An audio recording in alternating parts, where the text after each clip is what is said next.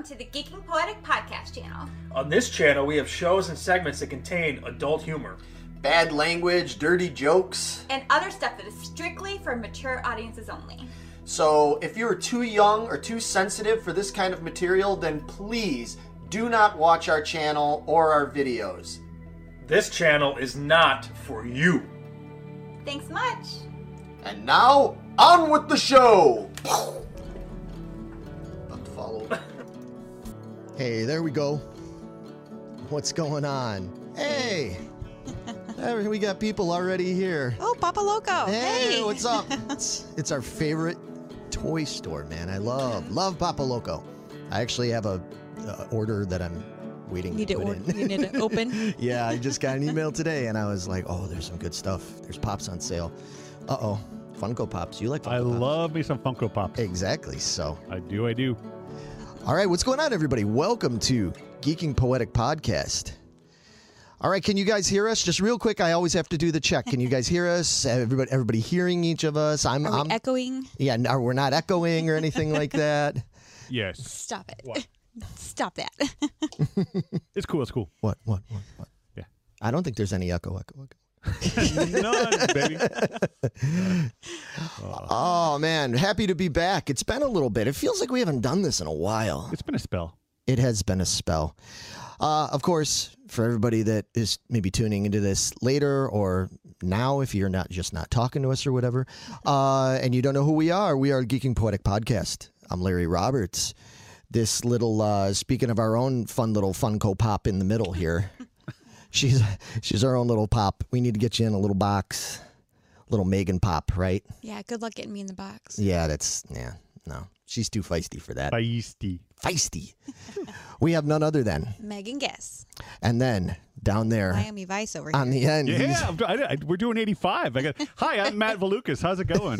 And for those of you who can't see me right now, I have my white linen blazer on with my aqua blue V-neck T-shirt, sleeves rolled up, Swatch watch on, hair piled high. I am ready to talk about, seriously, my favorite year of the 80s. It seems like 1985 is regularly mentioned as a favorite year. I mean, of course, there's the song. Mm-hmm. I know you dig that song. I love that. I love me some Bowling for Soup. Yeah, love it. Everybody knows that. I'm not going to sing it because we'll probably get dinged for it if we do and everything. But, I don't know.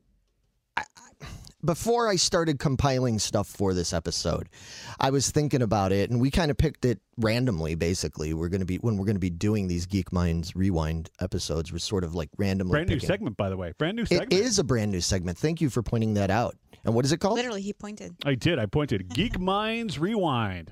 Yeah, and obviously we're putting our geek minds together to rewind back to a certain year. This year, this week, this episode. 1985. I'm Casey Kasem. Welcome to 1985. Giggity. Yeah. And I really thought about that. Casey Kasem and Quagmire are a little bit alike, aren't they? Ugh. Just a school. The first thing we got out of Meg is ugh. It's been a long night, guys. Well, joking aside, we have an entire year to cover. It's going to be a long night. It is. We always talk about how we can talk for hours, and I feel like tonight is going to be one of those nights. Like an entire year of music, movies, TV, pop culture, news, food, like all over the place. I'm super stoked about this. It's a big year. It's a very big year. Yeah. Very big. Yeah, there's a lot of really big year. I knew, see? Yep, Such fucking dorks, man. Geek minds, baby. Geek minds. Geek minds, geek alike. Uh-huh. But yeah, so there's a lot of stuff that we're not going to be able to cover because there's just way too much. But we kind of picked out cherry-picked some certain things that really stand out. But we invite you, if you're live with us right now, we invite you to bring up things in the chat because I'm sure there's things we're going to forget about and be like, Oh, yeah. how did we not mention that? How did we not? And if you're listening or watching this later, because we will put this up, of course, on Spotify and all those other places, we encourage you to leave comments or join us in the Facebook group, the Geeking Squad, where we will answer and talk about it and probably have egg on our face for obviously missing really obvious ones. Yeah, things we should have brought up. But I was thinking about it there's so much to get into. Let's just not even dick around with it too much. We're already getting comments here. Yeah. Scott Tucker says Tawny didn't dance on Whitesnake's car until 1987. And that's true. And in the Bowling for Soup video, she did. She was on that. But yeah, I'm okay with that because it was Tawny Katane on the hood of a car. Yeah. I mean, at least by 85, Tawny Katane was already sort of an icon in the rock world because she had been on a couple rap albums. No, she'd been on a lot of things. You know what I'm saying? She'd been on Nikki Sixx. She'd been on Robin Crosby. She was, on probably all sorts of fun substances. Yeah, Hey, man, it was the 80s, I mean, that's what you did. It's a decade of decadence for a reason. Everybody was decadent in the 80s, not just old Tawny. I mean, just about everybody. But I was thinking maybe we could just delve right into, let's get into movies. Let's do movies Let's first. do it. You good with that? Yeah, All right. let's rock it. So let's look at the year in movies.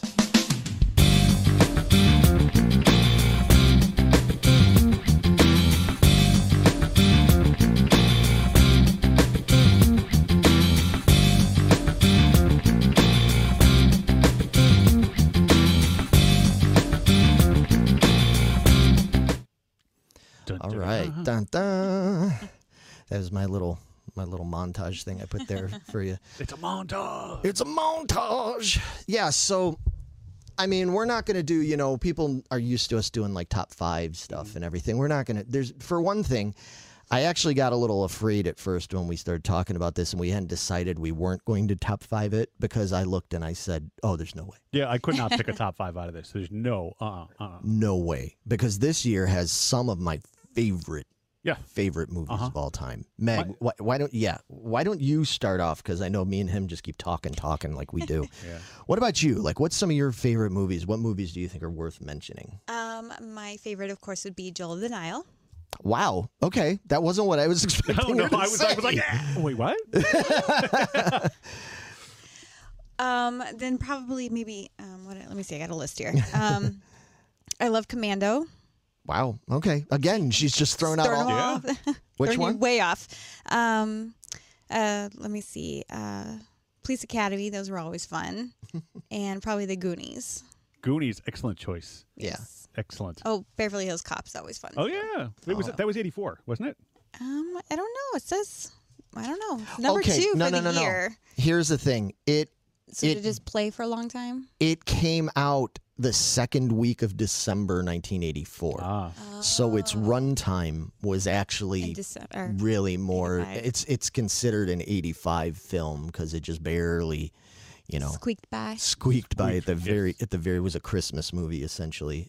Not a Christmas movie. A movie that came out in the Christmas season. I'm not getting into that trap again. Die Hard.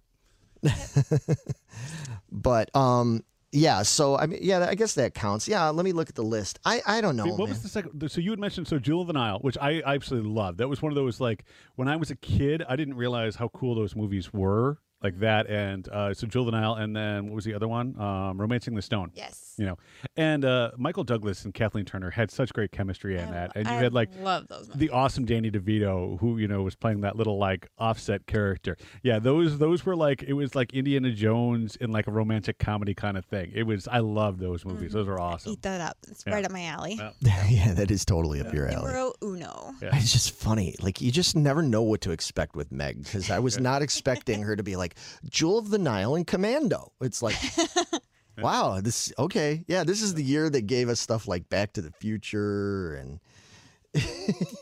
The Breakfast Club, Okay, so now you have Goonies on there. Do you remember, because they don't show this in the newer TV versions? Do you remember when it first came out? There was the octopus in the scene. Yes. In the with the pirate ship. Yeah. Yeah, like in the most recent viewings that when you see them on TV and like even the newer cuts, they've taken that out completely. And I felt like when I was talking to people about the 1985 stuff, this came up, and I'm like, "Do you not remember the octopus?" And they're like, "No, what octopus?" And it's almost like that Mandela effect, like the Berenstain Bears. Some people remember the octopus scene in it, but they cut it out essentially because why would an octopus be living where the pirate ship is, walled up in this underwater cave? I mean, it makes sense to cut it out, but it was one of the coolest things about the movie when I was a kid. I love the idea that they were like, realistic. That's where we draw the line. Right. Octopus. the thing about this Goonies movie I don't know. You know, I feel like it's all extremely believable until we get to that octopus part. Yep. Yep. Yeah, that's funny. No, I totally remember, because isn't it like, doesn't Steph, she's getting angry because she keeps thinking Mouth is like goosing her Yeah. in the water, and she's like, knock it off, Mouth. And he's like, I'm not doing Yeah. anything. And it turns out it's the octopus, Yeah. right? Yeah. Because then at the very end of the movie, when they're all like rambling on to the authorities and stuff, they're like, we found the ship, and then there was the organ, and she had to play the organ, and then the octopus, and they even mention it. Yeah. So all it's that not out. there anymore? No. In the most recent cuts, they took it out. It's crazy. Wow. Yeah. That's okay. That is really weird and Mandela-y. Yeah. Right. I'm telling you, man. I'm telling you.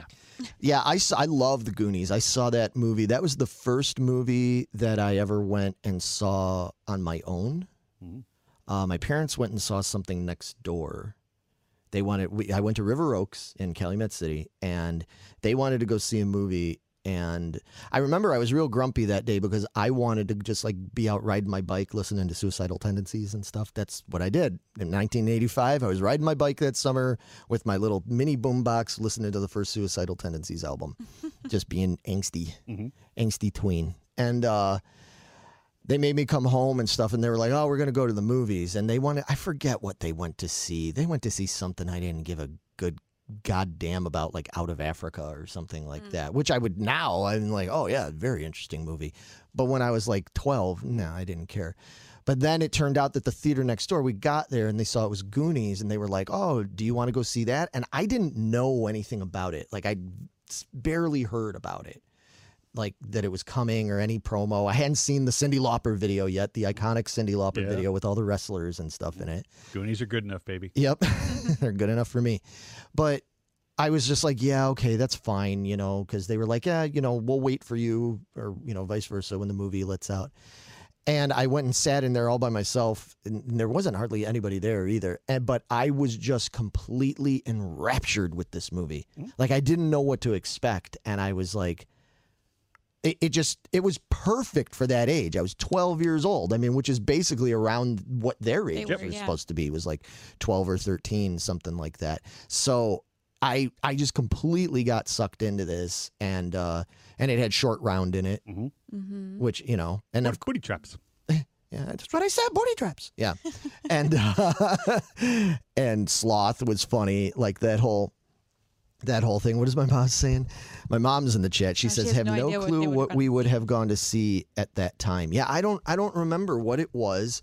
You guys It went. was Romancing the Stone. No, because Romancing the Stone would have been, you mean Jewel of the Nile? I thought, yeah, maybe they went and saw Jewel of the Nile. But see, I would have wanted to see Jewel of the Nile because I loved Romancing the Stone. Yeah. So I would have totally been down with that. But if it was, or maybe they went and saw Witness or something like that, like, because I know they liked Harrison Ford, you know, it's entirely possible they saw that. Your mom says, apparently I need to rewatch Goonies. Everybody needs to Yes. rewatch Goonies. Yeah, it's been Yes, a long one time. of the most quotable movies of all time, as far as I'm concerned. Oh, yeah. And especially if you're a certain age. Mhm.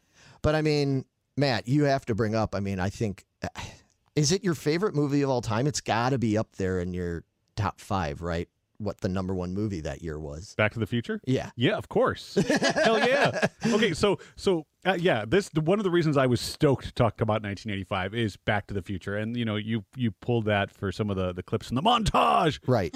Okay, so there were so many cool things about this movie. I mean, the DeLorean. I mean, I fell in love with that car from the minute it was on screen. The gull-wing doors and the awesomeness of it was great.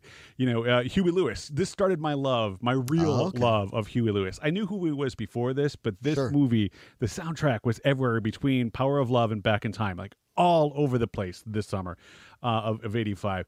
I went out and I bought a puffy jacket because of this movie. Like, I had on my puffy vest. the puffy vest, my life preserver. Yeah. You know, it was where my love of like Chuck Berry and the oldie stuff really came from. My dad, you know, I listened to that growing up with him, but this, like, to see it kind of personified, that guitar, I love the 335, the Gibson, but this one I think was like the 347 or something like that. It was an offshoot of it. But time travel movies, like, this was just like the epitome of awesomeness, and it had Alex P. Keaton in it, you know, and Christopher Lloyd, who I didn't really know as a kid. Taxi was before my time. I didn't really know. Oh, okay. Who See, he I knew who he was. But yeah. yeah, everything about this movie from beginning to end. And the coolest thing for me was as a 9-year-old kid seeing this movie in the theater. And we used to go to this small little movie theater in Dalton because they had like the cheaper movies. Oh yeah, in like, Dalton. Yeah, I remember that. And growing up, like poor around here, like that's where we went. Like we didn't go for like the first run movies. It was out for a while, and it came to this little theater. And I remember seeing it, and the end of the movie when the DeLorean flies off and it says "to be continued," I'm like, oh, "There's gonna be more." And as an adult, they totally did it as a joke. There was no plan to do 2 and 3 at that really? moment. Yeah, no, I it was didn't know just that. yeah, it was just to kind of tease and be silly with it. But I'm like, they're gonna make another one. This is the coolest thing ever.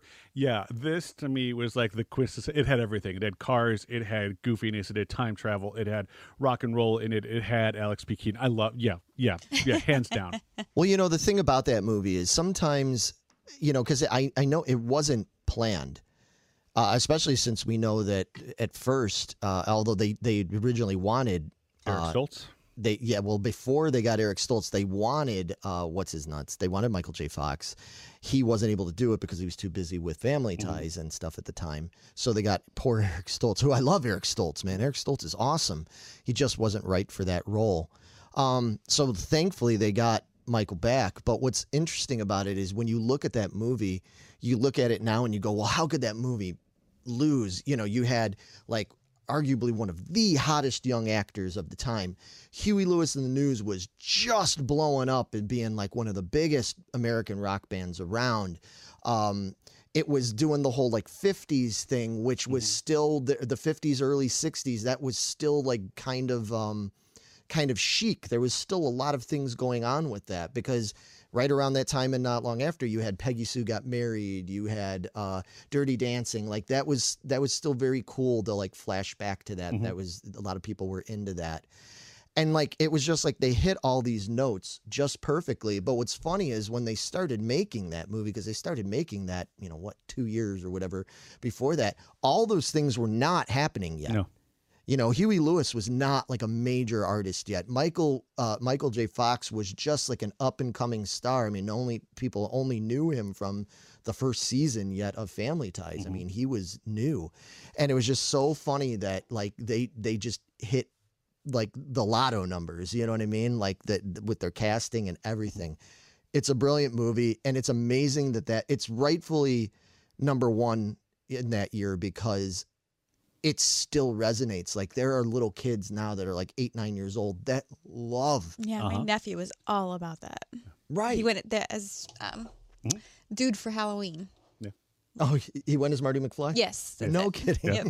Yeah. That's Well, and my kid is 6 now, and we just started playing Grand Theft Auto, and in there one of the cars you can buy is the DeLorean, and it actually flies like it does in the second boy. one and everything, and it's awesome. And he just loves that car. I'm like, buddy, we need to watch the movie. And then downstairs in my office, I have this like 24 by 36 print of the scene in Back to the Future 3 where the train is pushing the DeLorean and the smoke blows up. And he's like, Dad, why is there pink smoke coming out of the train? I'm like, because they needed to get the car up to 88 miles an hour, but they couldn't, so they had to use I'm like, just let's watch the movie. Yeah. I'm not even going to explain it to you. Let's just go watch it right now. And we haven't had the time, but like, I'm so stoked to watch this with my kid. He's going to love it, man. He's going to be all about it. Oh, but yeah, to me, 85, that was that. Again, with Michael J. Fox 2, Teen Wolf came out in that same year. Right. And it was for me who loved Michael J. Fox from Back to the Future, Teen Wolf was just as awesome. It was a little bit more raunchy, a little bit more adult humor with that. But the idea of Michael J. Fox playing this, werewolf who just wants to be a regular kid at the same time, I'm like, yeah, it's a double Michael J. Fox year, and it was awesome. So I thought it'd be interesting as we're doing this, we'll probably do this every time with these. I thought that it might be interesting to look at what the top movies officially, according to box office records and everything, were in that year. So it's hard for us to read here, but I know it's like Back to the Future is in there. Gosh, I can't even read that. Here, you know what? I'm just going to blow it up for us. Blow it up. So you had number 2 movie of the year was Rambo. Wow. So 80. Like, is there anything more 85 than to say the number 2 movie of the year was fucking Rambo? No. And that was First Blood, right? Because it wasn't Rambo, was it? No, it was Rambo, First Blood Part 2. Oh, okay. Yeah. And then we've got Beverly Hills Cop was number 3. Rocky 4 was number 4, appropriately. Man, so Stallone was riding high. Number 5 was Cocoon. I bet you it could even be Cocoon that my parents went and saw when I went and saw. I loved that movie. I dug it because again, it was Gutenberg, who I loved from Police Academy movie, so I gave it a chance because of that. And then, do you guys know? Okay, this freaks me out. Is that Paul Rudd is now the age that Wilford Brimley was when he was in Cocoon? Oh, wow. Isn't that weird to think that Paul Rudd is as old as Wilford Brimley was in '85 during Cocoon? Well, but Paul Rudd's an immortal. Yeah. He's got a bad judgment there. Yeah, true. Okay, fine. But I thought it was cool. We got a note. It would if it wasn't Paul Rudd.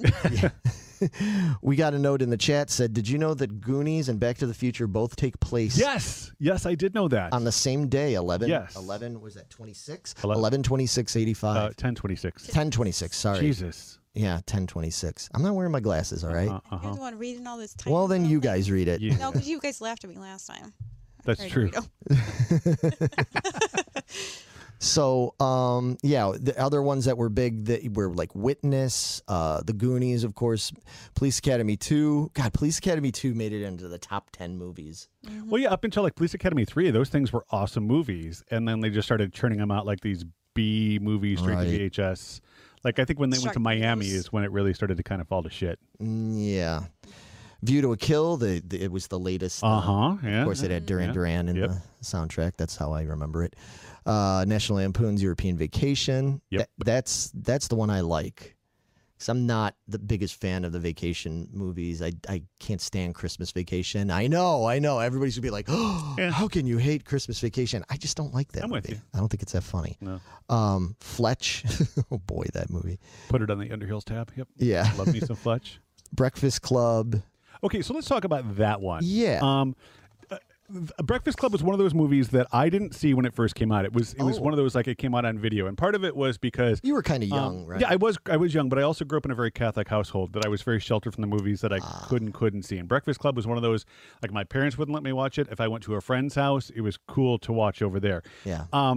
But and I'm sure we're going to talk about this when we get to movies. But to me, the iconic song "Don't You Forget About Me" from Breakfast Club Oh, yeah. is, and I've said this multiple times, and I will die on this hill, that is the song for me that defines the 1980s, is Don't You Forget About Me. Okay. And the fact that it came from this movie, which was really just these, 6 characters in one room for the duration of a day. The plot wasn't much more than that. Like it wasn't like time travel, it wasn't anything, but John Hughes had this way in all of his movies of writing these characters that you really cared about every single one of them and the way that they interacted together.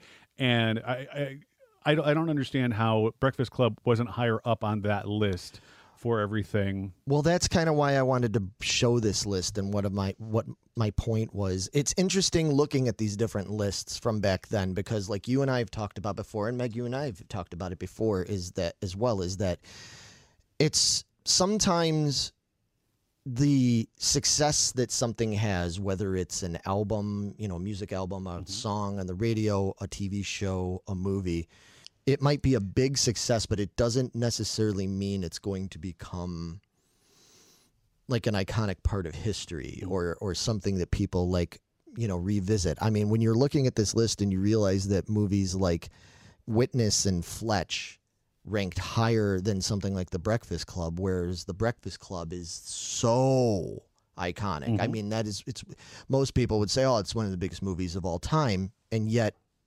looking at these lists, it didn't rank that high. Right. And I mean, getting into some of my movies that are favorites. Well, so real quick. So Yeah. T-Times 1970. Do you know who that is? Yes. Okay, I don't. I apologize. Hi, I'm Matt. But just think, her comment is just think of all the soundtracks from these movies. And that's true. Like the soundtracks, the 80s were also like the time of the soundtrack. I mean, Kenny Loggins fucking ruled the 80s because of the soundtrack. And it felt like the 1980s were and I will get into this in music, but it was one of the first times that the soundtrack was just as important as the movie itself. And I think that some of these movies that I love so much, like Back to the Future and The Breakfast Club, the reasons that I love them so much is that the soundtrack sticks with me as much as the movie itself. Well, when you think about a movie like Breakfast Club, and again, considering the time and what was hip and happening at the time, Breakfast Club, in so many ways, it's shot and staged and stuff like a music video. You know, the scenes of them running down the hallways, you know, to the Wang Chung song and everything, you know, and trying to get back to the room before Dick gets back there and everything, or them doing the dancing after they smoke the weed and all that kind of like you know, even the famous scene at the end where they're playing that song, playing Simple Minds and Bender walking across that football field and everything. Up in the air and yeah, I mean that's just like it's like a big music video, and that's, you know, it's brilliant. Any other stuff, Meg, that you would like to mention from the movies that you're interested in? No, I don't think so. I think you guys covered Okay. the biggies. I have a couple more, if I may. Yeah, that's fine. Okay, so first of all, Just One of the Guys.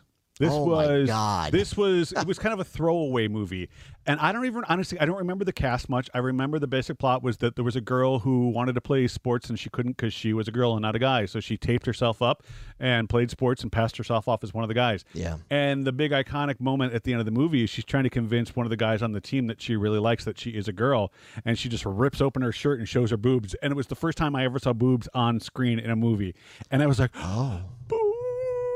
It was the most awesome thing. I don't remember anything more about the movie, but that scene with her ripping her shirt open, and I'm like, oh. It's a good movie. I haven't seen that in years. Yeah. Yeah, I used to like that movie. Well, you know, there's movies that, again, it's interesting looking at this list because, you know, ones that made it further down that, again, I feel like are more popular now. St. Elmo's Fire, you know, Commando, Silverado. You know, those are Pee-wee's Big Adventure. I mean, think of what an iconic 80s movie that is for a lot of people now. And I mean, that was just such a niche movie back then. But ones that didn't make it into that list that are from that year that were like big favorites of mine was like Clue. Mm-hmm. We've talked plenty about Clue. Plenty. Clue is like way down the fucking list there. One of my favorite. Probably, I don't remember where I ranked it when I did my movies of all time, but it was up there. It was Young Sherlock Holmes. Mm-hmm. That didn't rank very far, you know, up the list. That was like number 87 or something like that. So yeah, it just goes to show that, you know, you can't necessarily look at something and say, well, just because it made a lot of money or whatever when it came out, that it means it's going to stand the test of time. Right. Well, speaking of The Color Purple, where's that on the list? Color Purple. Yeah, where is The Color Purple? That was like huge back then. That's all we heard about. Well, The Color Purple's the one that won the Academy Award that year, wasn't it? Uh-huh. I thought it was. It was either that or Out of Africa. I know Out of Africa did very well. They were both like the critical darling films, and they're not even up there. That's weird. Can we talk about the movie that's not on that list that freaked me the fuck out when I was a kid? Return to Oz. Oh, dude. Okay, so in my family, The Wizard of Oz, like that was the yearly event. You know, CBS would have it. It was the movie of the week, and we would get pizza, and we would sit in the TV, you know, on the couch, TV trays in front of us, eating our pizza, watching The Wizard of Oz, and it was just one of those things we did every single year. So when Return to Oz came out, I'm like, ooh, the sequel to this. It was dark as hell.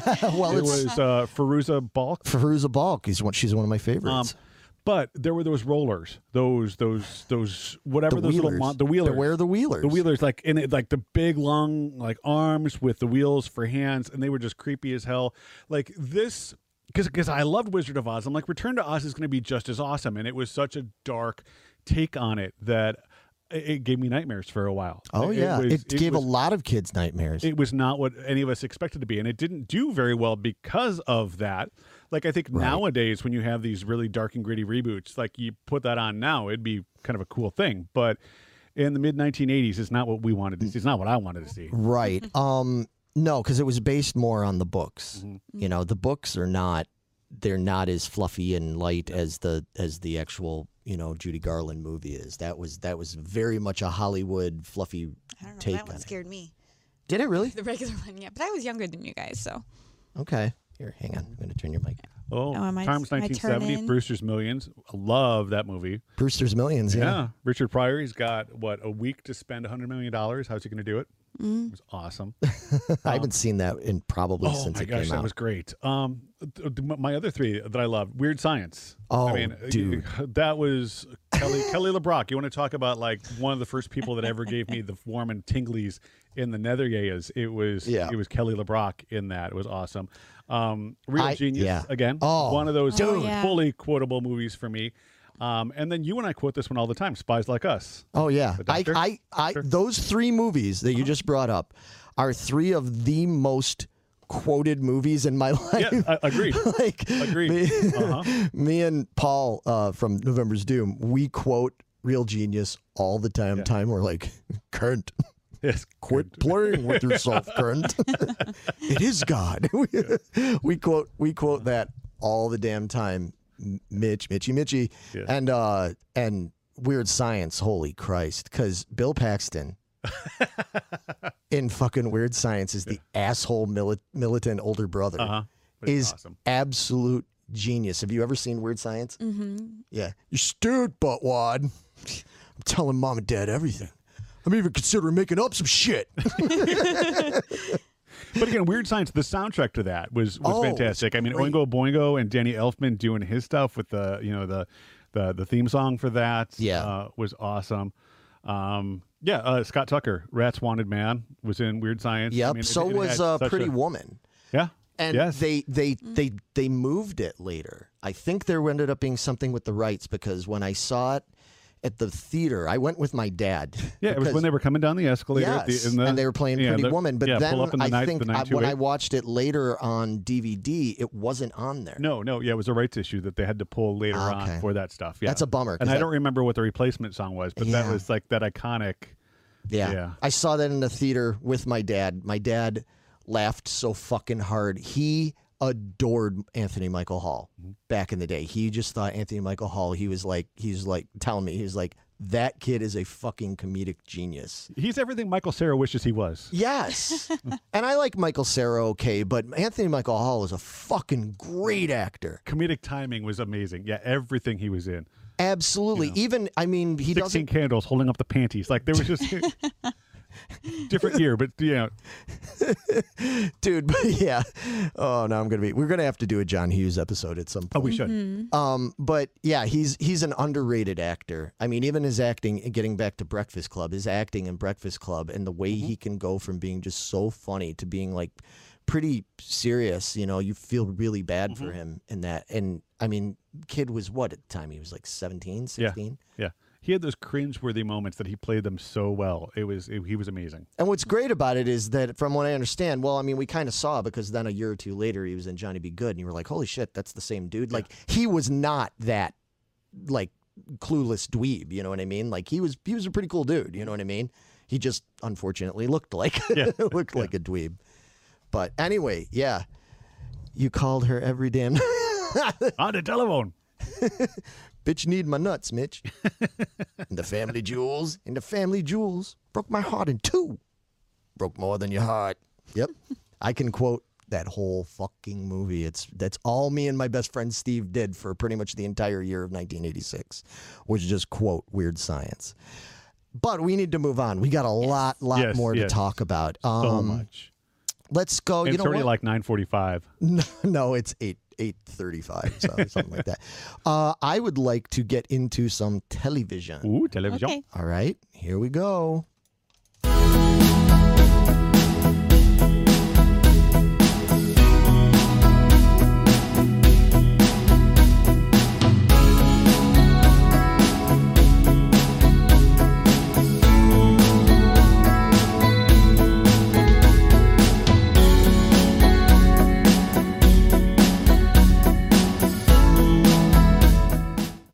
All right. You like my little TV? He's like how I threw a little TV guide commercial in there nice. for you and stuff. Yes, I had to thank throw you. a little clip of ABC Be Near Me in there because it's one of my favorite videos and songs of all time.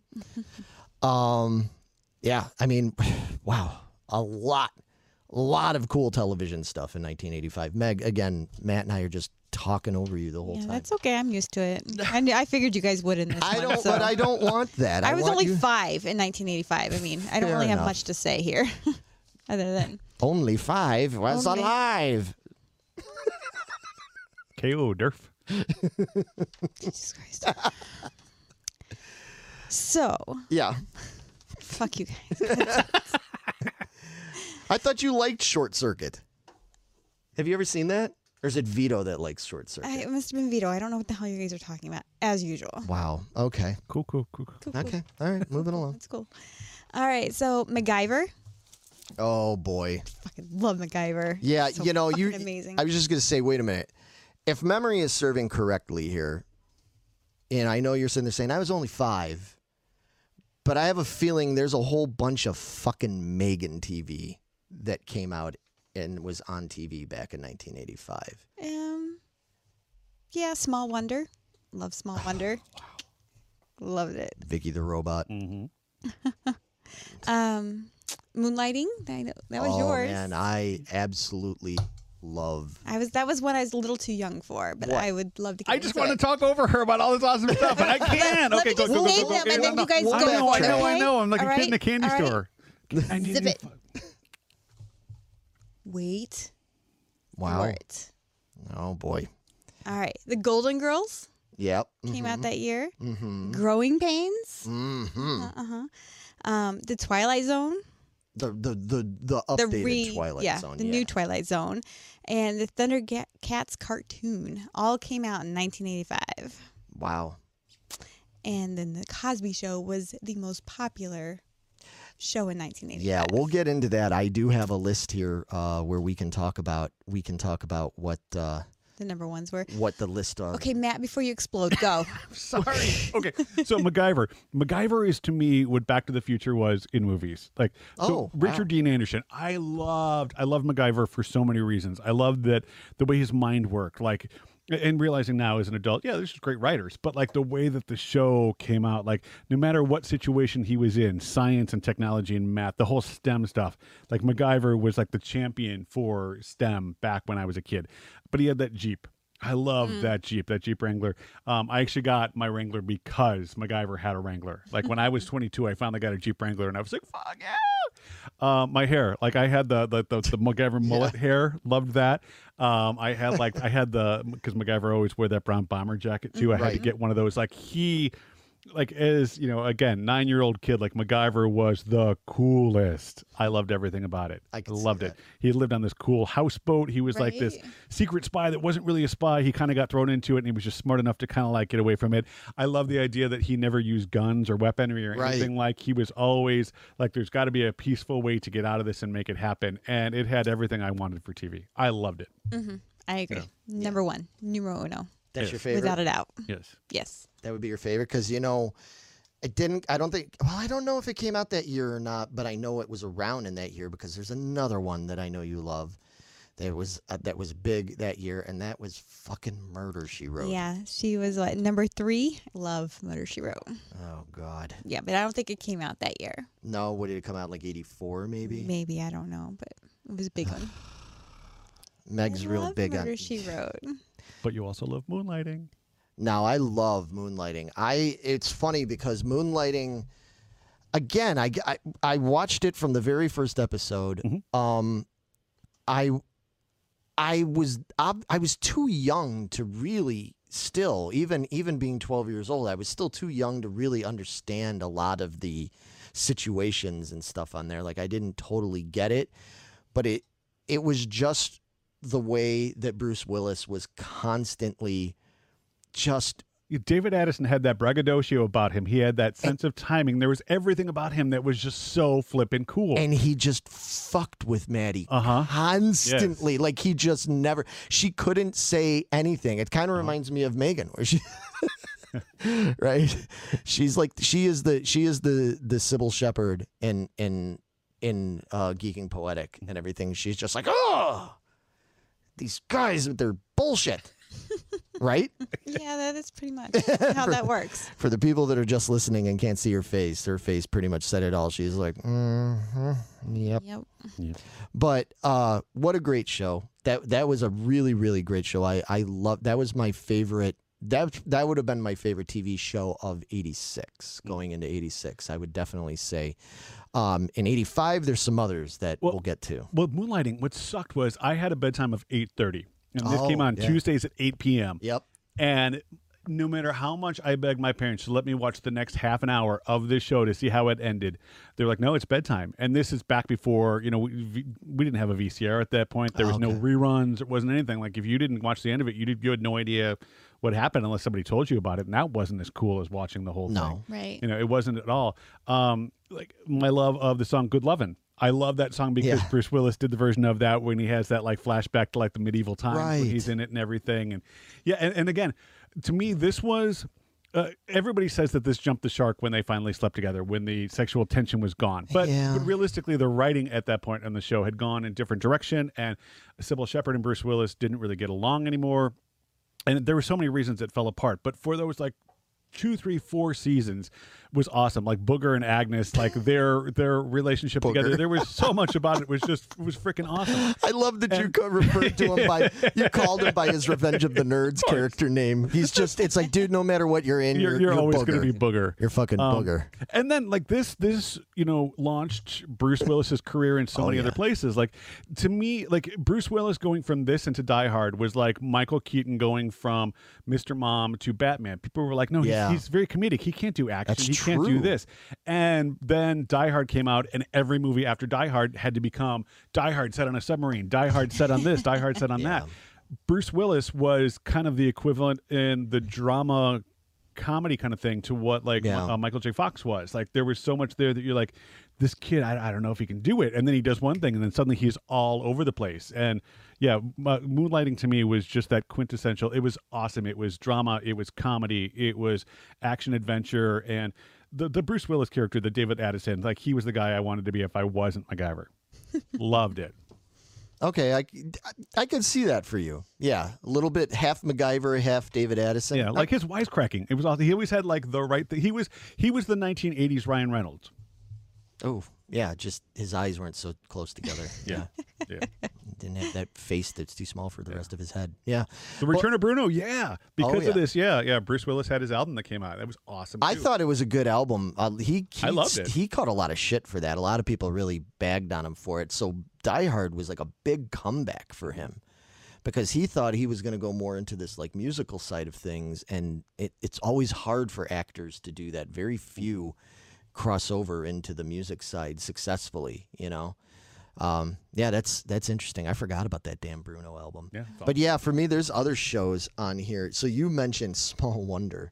You liked that one, huh? I did. How could you not? Right? Best part of my Saturday afternoons was Small Wonder. Like, it was like that. It was awesome. Like, no, you can't let her know you're a robot. That little nosy, bratty kid neighbor, next door. They're Kimmy from Full House. Yes, nice. Yes. Yeah, they always have that. I don't know. I just felt like it was one of those shows where I'm like, every character on this show is annoying. Sadly, the least annoying one is the monotone talking robot. I hated the little boy, her brother. He was pretty bratty. He was a pain in my ass. I'm like, that fucking kid. Ugh. But, they did do a side note. I always felt they did a really good job of casting because that boy looks like the dad. Like, they had a very similar, like, look to him, and it was like, oh, that's convincing. Because, normally they don't put that much time and effort into it. They don't do that. So especially for, like, a syndicated Saturday afternoon, Channel 50 kind of TV show. Yeah. It's for kids. Yeah. I shouldn't even tell this story. I've got a friend, he'll remain nameless. I have a guy that from the music scene and stuff back in the 90s that he used to have a fantasy where he was trying to get he wanted his girlfriend to talk like Vicky the Robot during sex. Cool. Okay, a little weird. I mean, not, yeah. I'm trying to equate that to Princess Leia and the slave thing, but it's not different. The same. It's very different. No. And I mean, it was just that he actually told us this, and I could never quite tell with him. Like, is he just like pulling our legs and telling us this? But knowing him, it was probably true. But yeah, each their own. Okie doke. But I would have to say, out of all those shows that came out, my favorite of '85 was fucking Growing Pains. I absolutely loved Growing Pains. I thought that show was so hilarious. And it's funny because I've watched it now. Like, I've gone and watched reruns, and I'm like, oh, okay. Yeah, this doesn't quite They didn't Holding age well. up. hold up for me as much as it used to. But back at that time, like, a perfect night for me would be like having like a French bread pizza and some soda and sitting down and watching Who's the Boss and Growing Pains. I don't know. Did you guys like Growing Pains? Oh, I loved it. Oh, I was okay. a huge Kirk Cameron fan. Yeah, I thought he was like so like witty and smart alecky, and Ben was just I don't know. Ben would always come up with like just the funny little added in bit just to drive it home. Yeah. And Mike's best friend was named Boner. Like, okay, when I was 9 years old, there was a character on TV called Boner, and I'm like, do they know what that means? I know. Like, they have to know what they mean, but they call him Boner. Like, it's an erection. They call him Boner. Yeah.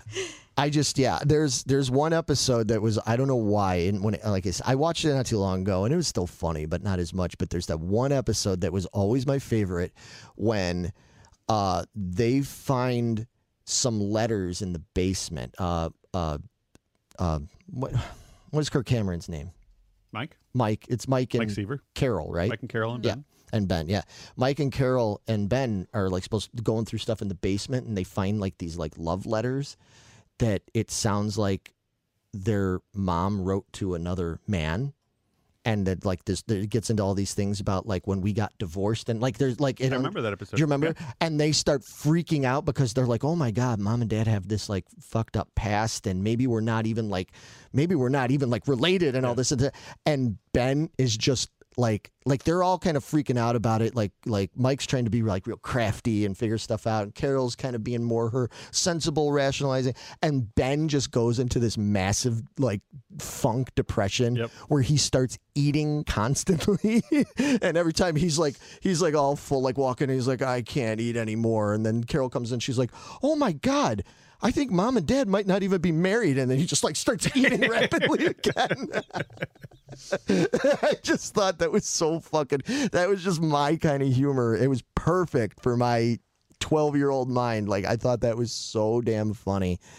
I kind of miss that we don't have those kind of sitcoms really anymore. Everything's, I don't know.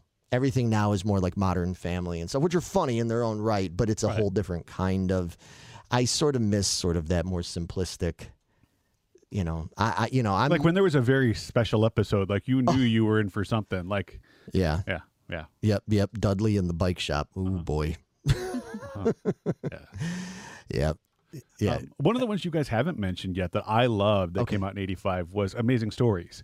And it was more of like a kid-friendly version of The Twilight Zone. Oh, gosh. I forgot it was completely just about really it. cool. Like, it was, I don't remember if it was that one or if it was Erie, Indiana. One of those two, but it was kind of like those, the Twilight Zone ones that were like aimed at kids. But one of them was done by Spielberg. He was one of the executive producers. And I want to say, I think it's Amazing Stories. But it was one of those, like, I remember when it came out, like, it was like my first introduction to the Twilight Zone. Because a lot of the Twilight Zone ones for a 9-year-old were a little bit more cerebral than I think I was ready for at the time. But Amazing Stories had that same kind of feel to it, but it was more on my level. And I remember just loving those. Those were awesome. Yeah, I don't really remember them. I'm sure I watched it.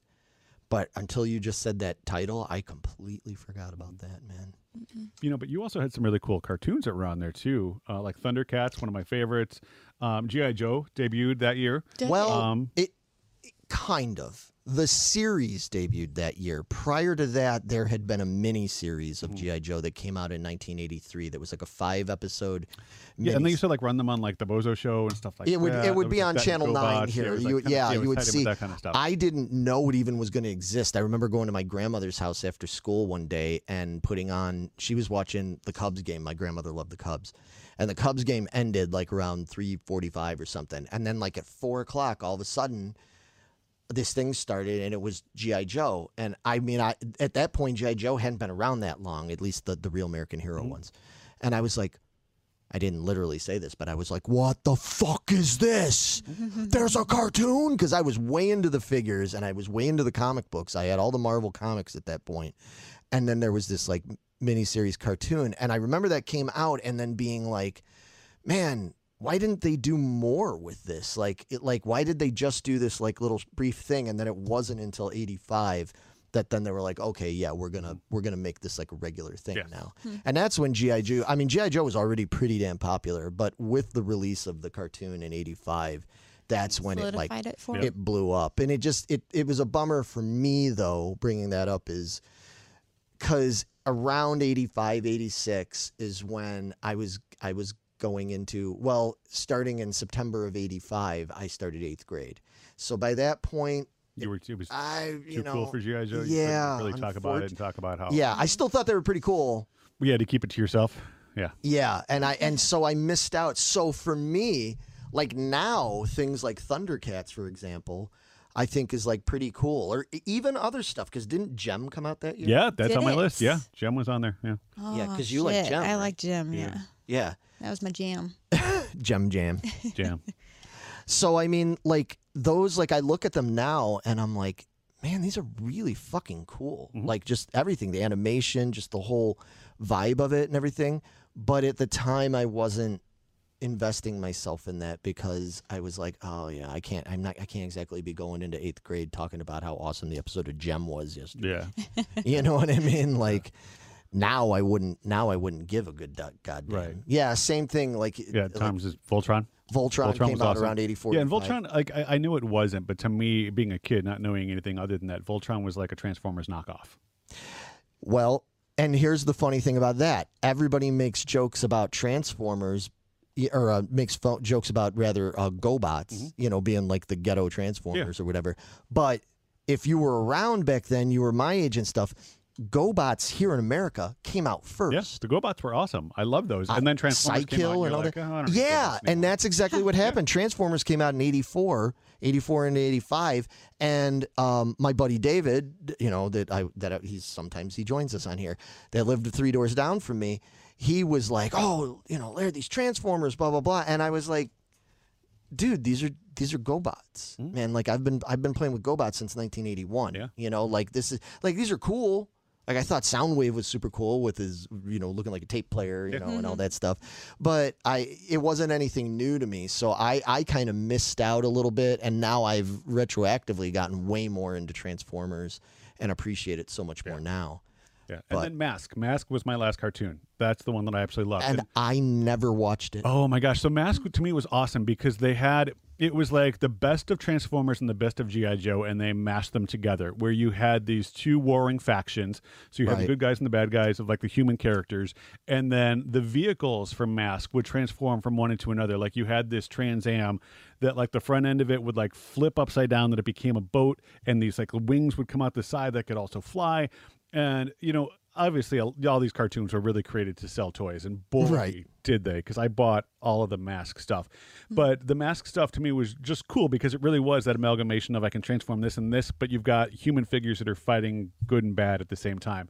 And it was one of my afternoon, my Saturday morning rituals was to watch They're great Mask. toys. Again, something I discovered after the fact, because by that point I was spending all my money on like band T-shirts and records and guitar strings and stuff like that. So unfortunately, because I wish I would have been more into that. So real quick, Meg, did you want to? I feel bad you're not saying much today. What's new? No, you talk more sometimes. Don't give me that. You don't have anything to add? Nope. Okay, well, what I would like to move on to, I want to keep it in TV, but I would like to look at, this is the year-end Nielsen ratings and everything for television that year. And these are the ones that they said were the most viewed, were the most popular. You had put on your list already, you said that Cosby Show, which is a great show. I know Bill Cosby is kind of a taboo subject these days, but I'm sorry, it was a great show. I thought that was an excellent show. Yeah. Family Ties #2, that's no surprise. That was a really, really popular show. Fucking Murder, She Wrote. God. Is that 60 Minutes in the number 4 position? 60 Minutes It was is. #4, which is kind of weird because like nowadays that would never be. No. Like a show like that would never be that popular. You Night know? Court. Good one there, Luke. Fagan. Oh Love man, Night Court. Night Court is Oh, fucking awesome. Yeah, that was a staple. I love that show. The chemistry on that was great. Introduced me to like Mel Torme and the Crooners, really. I mean, Harry did. I Yeah. was a 9-year-old kid. A lot of my first experiences were things I heard about on TV shows. It was awesome. John Larroquette is Yeah. just brilliant as Dan Felding on that. Marky Post was another crush when I was a Marky kid. Post, that was a good-looking woman. You know, she was funny, like brilliant. Richard Mull, Yeah, brilliant, Bull was brilliant just, cast. yeah, that lovable dumbass. Yeah. What was number 5 we've got? Was that Cheers? And then Dallas and Dynasty. Oh, Wow. Dallas and Dynasty right there next to each Uh-huh. other. And you know there was like some major Oh yeah, so competition. my Friday nights were Dukes of Hazzard, and then my parents would watch Dallas, and then after that was Falcon Crest. That was Friday. Oh, there you go. Yeah. Yep. Okay. I remember that. Golden Girls. I guess people are going to get mad if we don't bring up Golden Girls. Betty White for life, yo. Betty White's great. I mean, it's a great cast. It's funny. I watch it now and I'm like, oh, this is actually pretty damn funny. When I was a kid, that was literally like the last fucking thing on the planet I wanted to watch was the You goddamn- have a prejudice against old people on television because you don't like Matlock, you don't like Murder She Wrote, you don't Why you like gotta the be Golden ageist like that? Girls. Okay. So here's the thing. First of all, because of my age, I didn't get a lot of the humor, you know, and it was all kind of slower paced and all this stuff. And I would end up, as much as I loved my grandmother, right? I had a great, great grandmother. But because my grandmother was bedridden, you know, she couldn't, you know, go out and be active. When I spent a lot of time with her, we watched a lot of TV. Well, because of the time and because of her age, she watched fucking CBS constantly.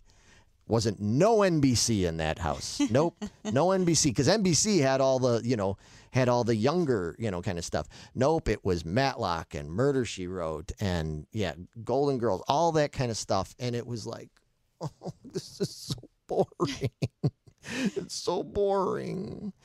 Now I can appreciate it more as I'm older. I watched some Murder, She Wrote the other day, and I mean, it was flawed. We'll say the writing was flawed. I was like, what? How'd you get from point A to point B with this? This is okay, whatever. But it was more entertaining than I remembered it. So, but yeah, I do. I have a prejudice against old people. They're boring. Just. All right, whatever. What else you got? I'm getting, for those that can't see, I'm getting so much disapproving looks here from my compadres. But yeah, Highway to Heaven. That was a great show. Oh yeah. That was. Did Michael you Landon. ever watch that one? What was it? Highway to Heaven? Yeah. Sorry, I was busy reading. Michael Landon was he was an angel. Yeah. Really? I would have thought that would have been more like up your alley, that kind of No. show. Interesting. Okay. Can never figure with this one. Kate and Allie. I only vaguely remember Kate and Allie. Knots Landing, Growing Pains. You Again. Does anybody remember what You Again is? You don't vaguely. I remember the title. Yeah, I remember the title. Does anybody out there remember? Let us Shut up. know in the chat if you remember. Uh-oh, my mom's yelling at me. She's saying, watch it, kid. You can be replaced, you know. I didn't say I don't like old people. I said I don't like old people television. I don't like CBS stuff. You Again had Jack Klugman and a very young John Stamos in it. Oh, really? Okay. That's where Stamos came from, huh? Yeah, I don't remember that one. And Klugman, of course, Odd Couple and Quincy, right? Yeah. Henry Willows, played by Jack Klugman, has been divorced for 10 years when his son, Matt, John Stamos, suddenly moves in. Matt is an irresponsible 17-year-old and sparks fly between the two of them. Okay. Okay. It made it into the top 20. Obviously, it was a very successful show, and yet a lot of remember these it. you don't see them in syndication and stuff. You know, Miami Vice is in there. Who's the Boss is in there. Yeah, some of my favorite shows are in there. Miami Vice, nice. Miami Vice is such a good show. Loved Who's Love Who's the Boss. fashion. You love Who's the Boss? Oh man, Who's Fuck the yeah. Boss was so good, so good. I loved the episodes when what was her character's name? Alyssa Milano's character's name. How can I not? How can I? Sam. Yep. Sam, yeah, Samantha. Samantha, yeah. I love the episodes where, like, when she would like get into trouble because of her ditzy friends or her girlfriends. There was always those same group of like 3 or 4 other girls and Yeah. stuff. And I don't know why those just were always really funny to me. I remember certain ones. That's another one where the little brother is a fucking annoying asshole. Jonathan. Yeah. Yeah, Carrie Ann chimed in. She remembers John Stamos on You Again. Oh. Nice. Oh wow. Okay. Yeah. Thank you, Carrie Ann. Somebody had to remember Thank it. I you. knew. I'm going. It was in the top 20. It had to have been popular. Well, and so with Who's the Boss, there was a spinoff that came from that, wasn't there? Because it was like Sam's friends and I swear to you. Might have been. All right. See now, the power of the internet. Don't fail me now. Who's the Boss spinoff? Well, we could take it while he's looking that Yeah, up. you should. We got we've got a lot of comments in here and stuff. People bringing up about Mr. Belvedere was the best. Yeah. That was a good one It's on too. the China, never seen it before. Who cares? Okay, so that's why I remember it. So it was a spinoff called Living Dolls, and the star in it was Leah Remini. Oh, Leah Remedy. Remini. Remini. Yeah. Pre-Scientology, I assume. Free. yes. Yeah. Yeah.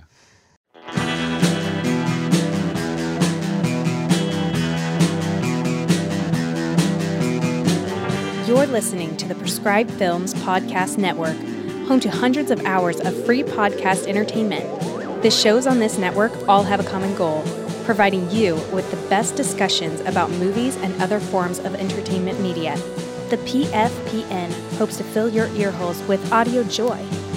Visit our website with links to all the other amazing shows at www.thepfpn.com. Thanks for listening.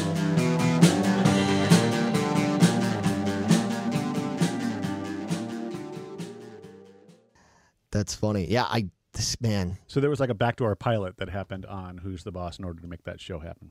Yeah. Gotcha. Yep. I'm going to have to look that up later because I only vaguely remember that. Yep. But yeah, looking at the comments here, see what we got. Before the Transformers, they were the Diaclone. They launched in 1980 in Japan. Yeah. Well, they were a bunch of different things. Transformers were put together from a bunch of different concepts because there was Microman in there and stuff.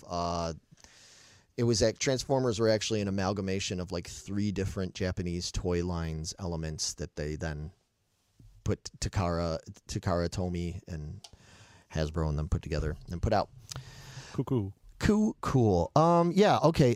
So real quick, Gene Simmons was on a cool episode of Miami Vice, wasn't he? Yes, he was. He played a drug dealer, I remember that episode. which is pretty funny because that's so working against type, Yeah. But anyway, all right. Anything we want to talk about before we move on? No, I think we No, sir. covered them pretty heavy. I talked over Megan sufficiently. All right, you feel good about that? You ready to do it again next round? Yeah, Is especially. it going to be music? Yeah. All the right, next- yeah, I'm out. Later, guys. You don't. I don't have a chance. You don't have any music stuff to talk I about. have music over here. I just not going to get a word in over you guys because you're going to know all of it. See, I feel bad now. I'm just not going to talk, and we're going to just. Well, that's going to be boring for them. We don't want that. not You if guys you talk. run with it, please, Okay. and go. All right. We're moving on to music.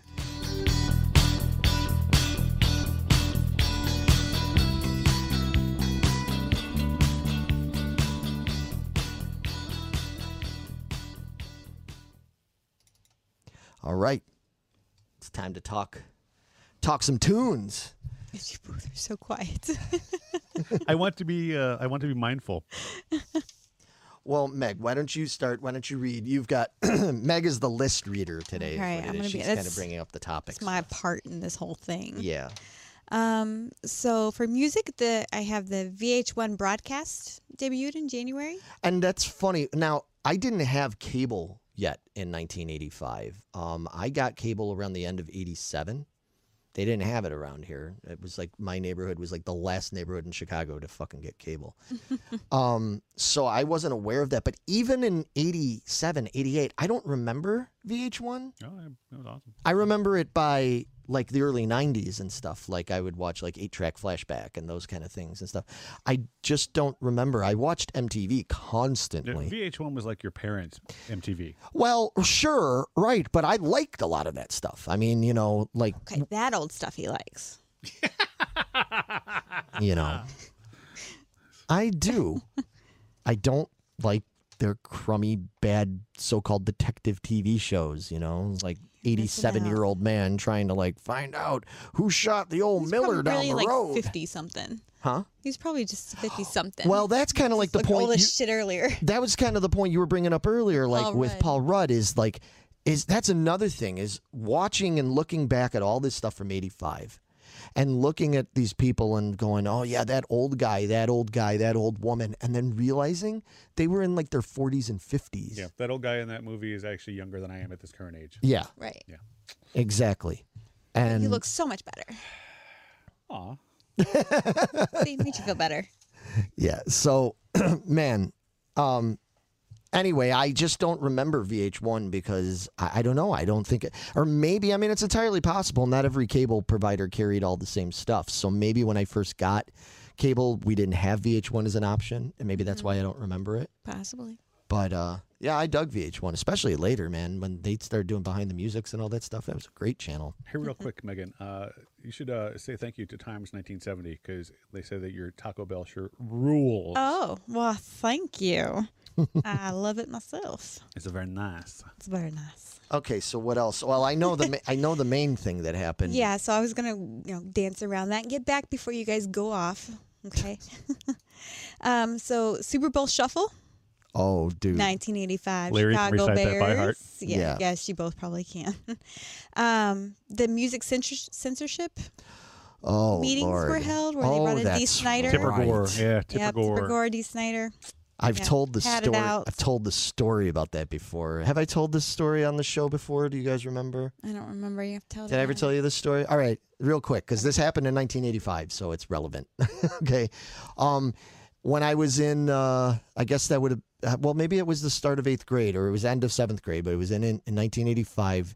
They had some kind of district-wide contest thing that they were doing where they were going around to the public schools and they were telling kids, they handed out newspapers and they were like, you have to read an article in the newspaper and you have to write a paper about it like now, like on the spot. And if there's nothing in there that interests you, if you're aware of anything else going on, like in the news or whatever, blah, blah, blah, blah, you got to write about it on the spot.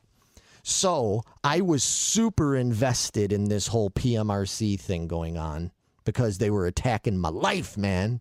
You know, they were holding up Wasp albums and Def Leppard albums and Twisted Sister albums and all this other stuff, you know, condemning it. And I'm like, that's literally my favorite thing in the entire world. You know, like my whole world revolved around that. So I knew all about it. I'd read every article. I'd watched TV special, you know, news bits about it. I knew all this stuff. So I sat and I wrote this paper on it, you know, and we had to write it. And like the whole thing was that we couldn't cheat. We couldn't use references and stuff, you know. And I wrote this paper. And then like a week later, my mom tells me that she's been called in. She shows up at the end of the school day and she's like, we have to go into the principal's office and sit down. I don't know what the fuck you did. You know, my mom's looking at me. I'm like, geez, you know, I'm always guilty, right?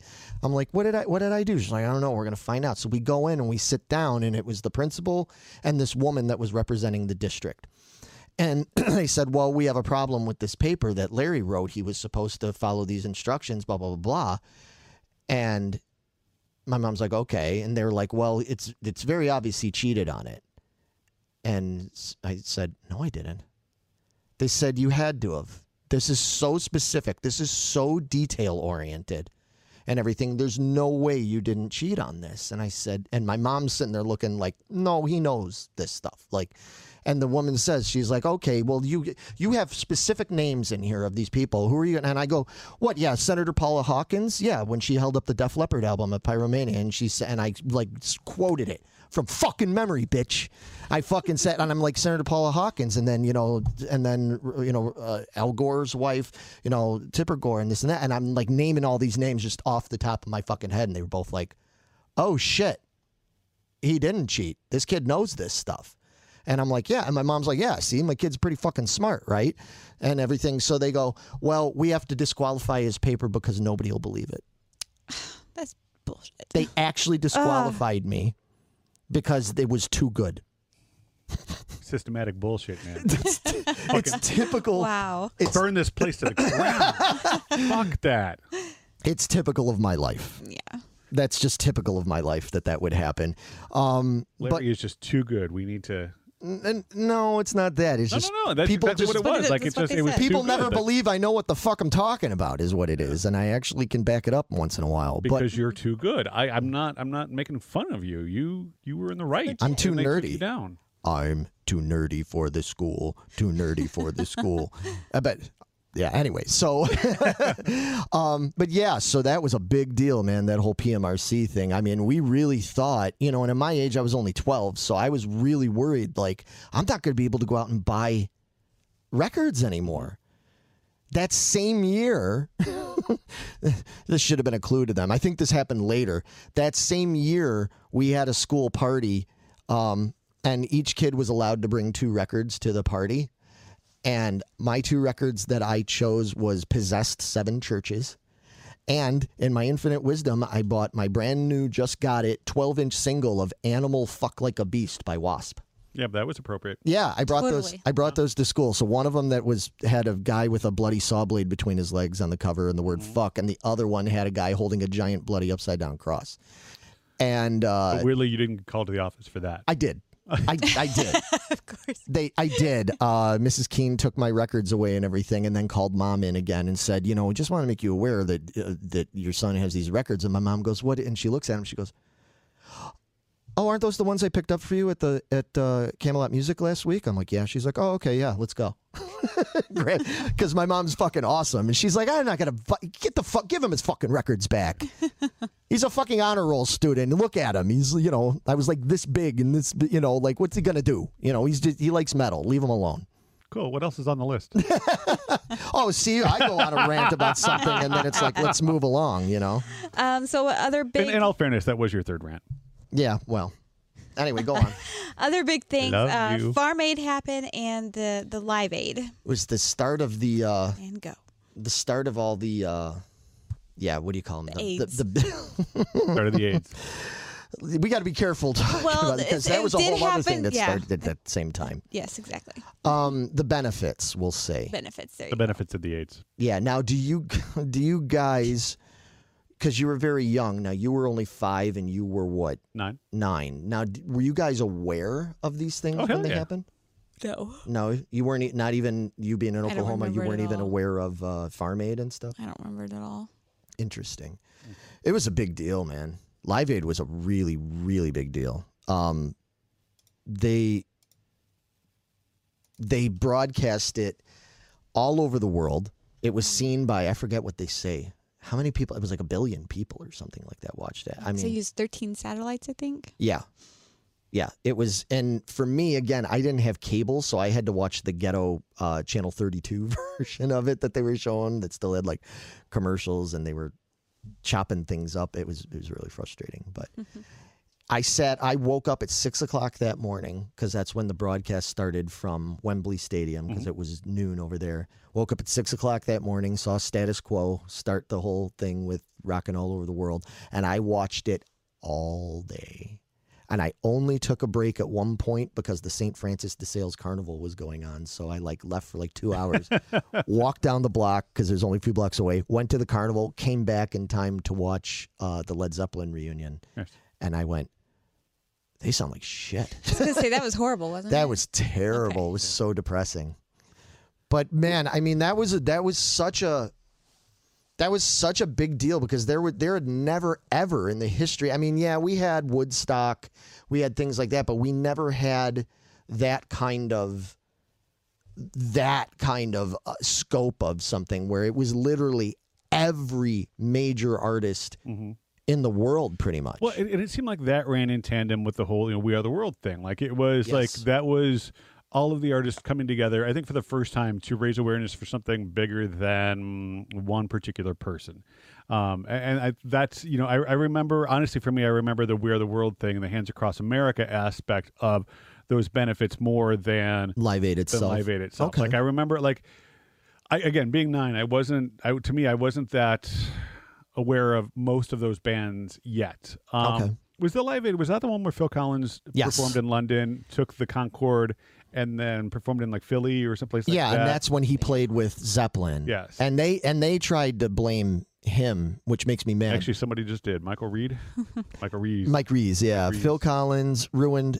The Led Zeppelin Reed. No, he didn't. He didn't at all. Go back and watch it. He didn't ruin it. He didn't do anything wrong. Robert Plant sounded like shit. Jimmy Page was in terrible shape. He looked like a drooling, drug-addicted, sweaty mess. I'm a huge Zeppelin fan. It was Phil Collins is a fucking master. Don't believe that shit, Mike. That's bullshit. Phil Collins didn't ruin that at all. Zeppelin ruined that for themselves. They had no business being there. They didn't even really want to do it, and it showed.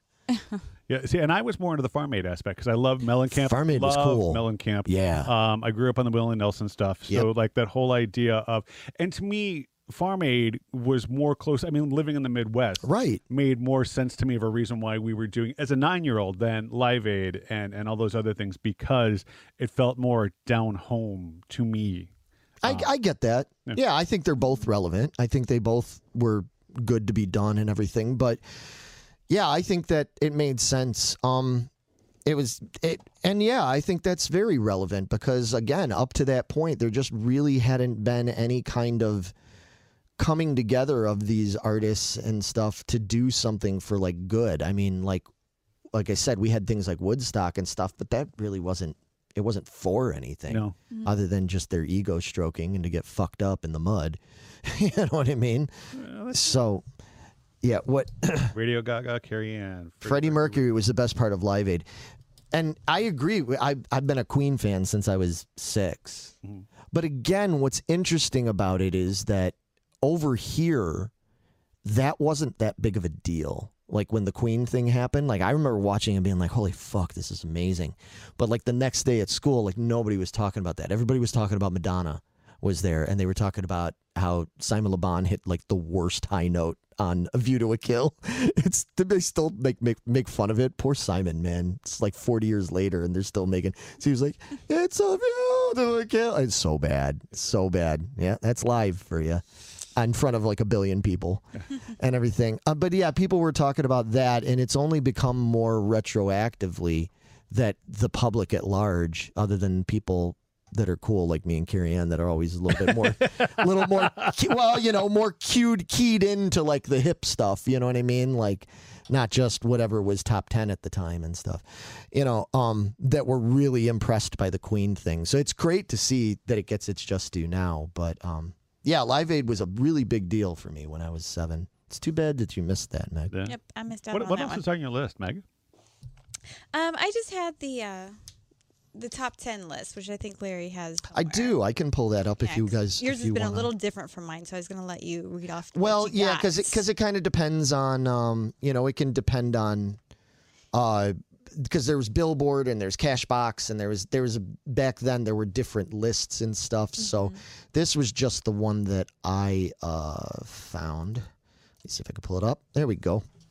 And what do we got? So number 1 was the number 1 song of the year was Careless Whisper. I would not have expected that. I mean, I knew that was a big song, but that's not like that's the number one song of 85. Think about how many fucking iconic songs came out in 85. Why don't you tell us about them? Oh, I have a list. Oh yeah, like what? Go ahead. Oh, my awesome list. Okay, so yeah, these right here. This was honestly the segment that I was most excited to talk about because to me, and I've said this before, I will say it again, the hill I will die on is that 85 was the best year for entertainment, but music specifically. Interesting. Okay, so we had We Are the World, Wake Me Up Before You Go Go. Yeah. We had Money for Nothing. Yeah. Talk about a great, awesome video. Like this was one of the real first bands to utilize MTV for the awesomeness that it could be. Which is funny because they despised MTV. Yeah, but that video is one of the most iconic videos. Take On Me. Oh yeah, that's such a good song. We Built This City on Rock and Roll. I don't like that song. Oh, I fucking love that. Do you really? Starship. Oh yeah, it's a guilty pleasure song. Okay, fair enough. I will see that. crank it every time it comes on. Power Love, Huey Lewis. That's a great song. Don't You Forget About Me. That's a great song. To me, that's the song that defines. You know what, Matt? We should play that song. We should totally. That's a joke, everybody. Matt and I have played "Don't You Forget About Me" live, like probably gazillion times. 500 million times. Anyway, go ahead. But we're talking again, so like instrumental themes were huge, like the Miami Vice theme and Axel F. There were things about music in 85 that like it didn't matter if there were words or not because it encapsulated the soundtrack. Absolutely. Duran Duran had View to a Kill and Wild Boys. Like it was a big year for them. Love that.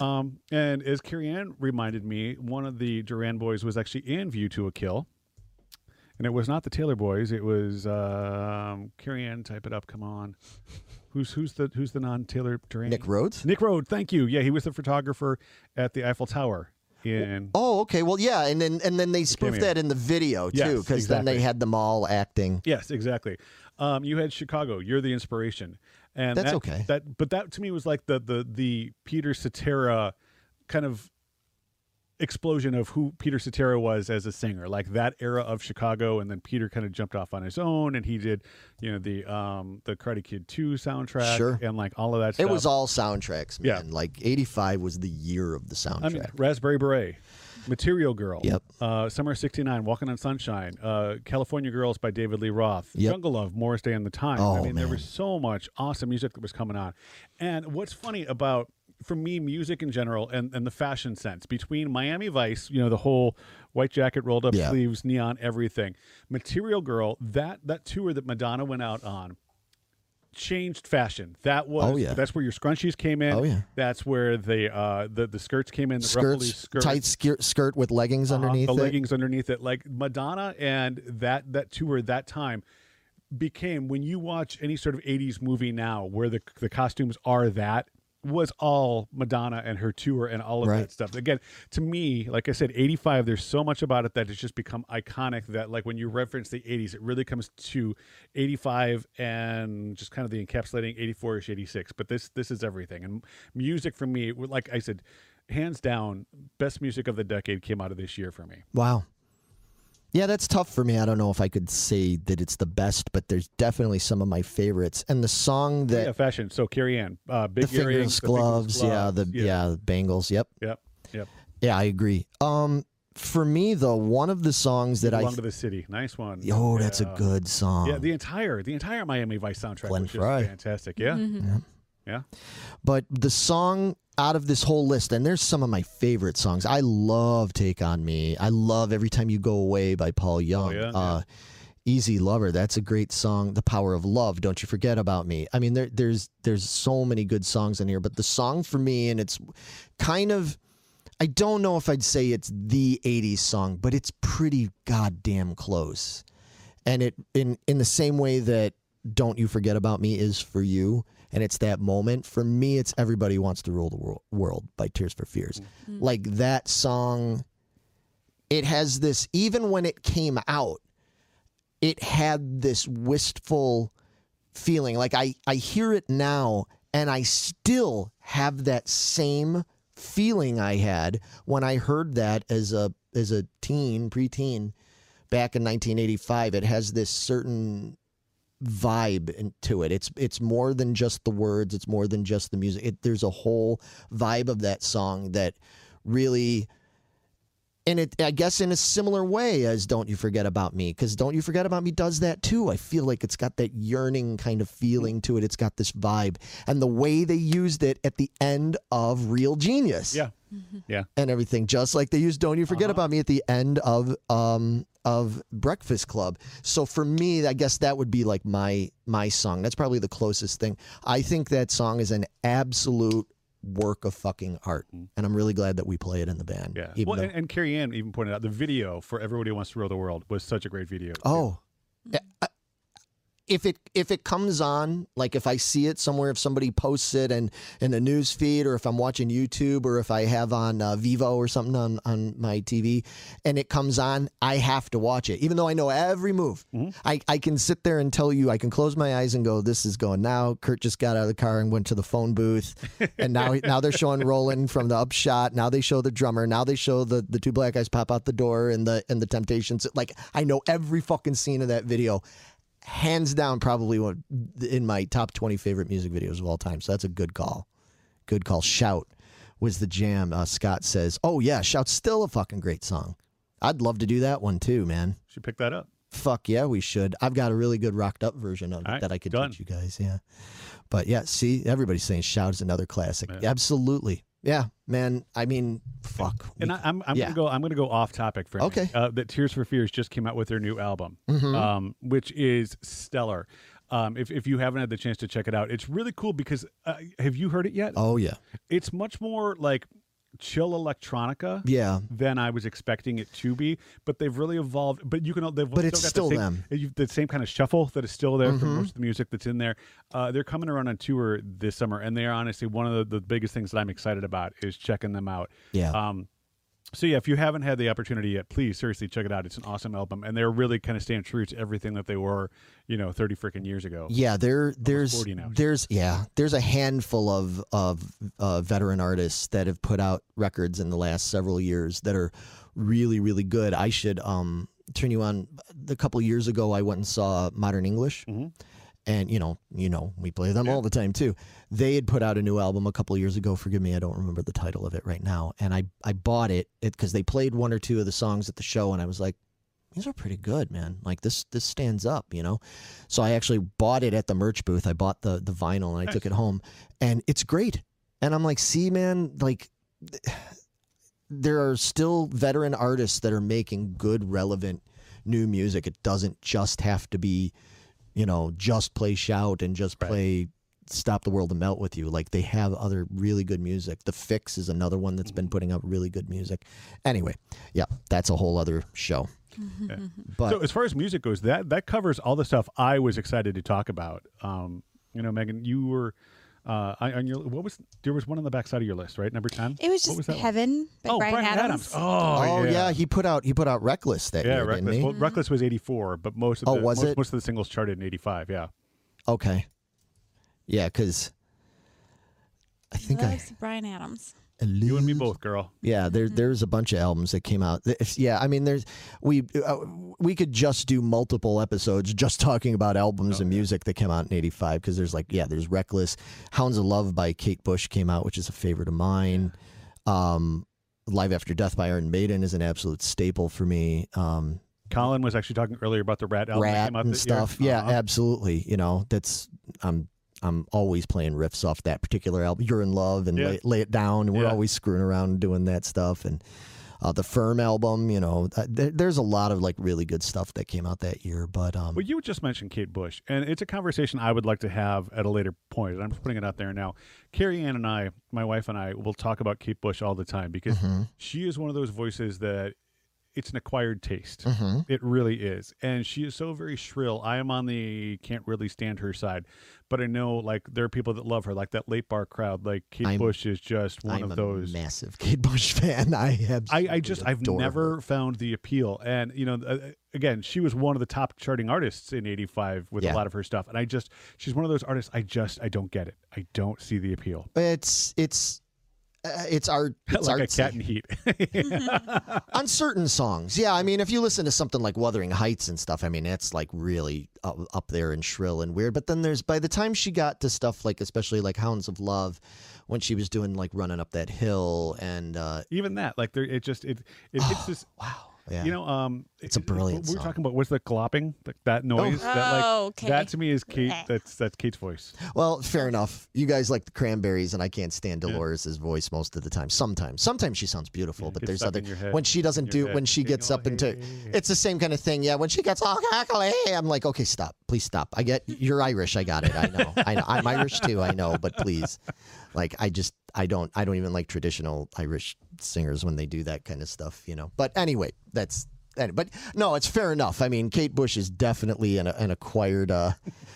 She's still mad at me about that. Yeah, Kira loves herself some Cranberries. That's fine. That's all right. They're very popular, so there's a reason, But in any case, I'm a massive Kate Bush fan. I absolutely adore Kate Bush, and that was a bucket list thing for me. And then she finally came back and did like a couple of shows and was like, okay, that's it. I'm, played first time live in like 30 years and now I'm done. And I couldn't go see it because it was in London back in like 2018 or something. And I was like, well, there's no way.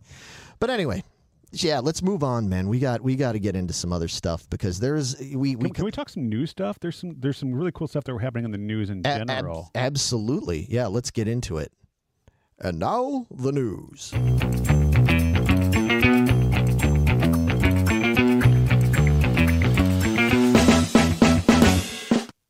All right. Yes. New Coke. Yeah. New Coke. The first thing that comes up is goddamn New Coke.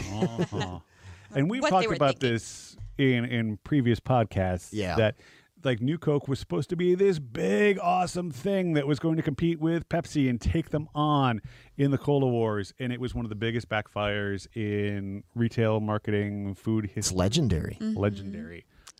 Legend, wait for it, dairy. And I hope you're not lactose intolerant because the second part is Dairy. Wow. You guys talk about me. Okay.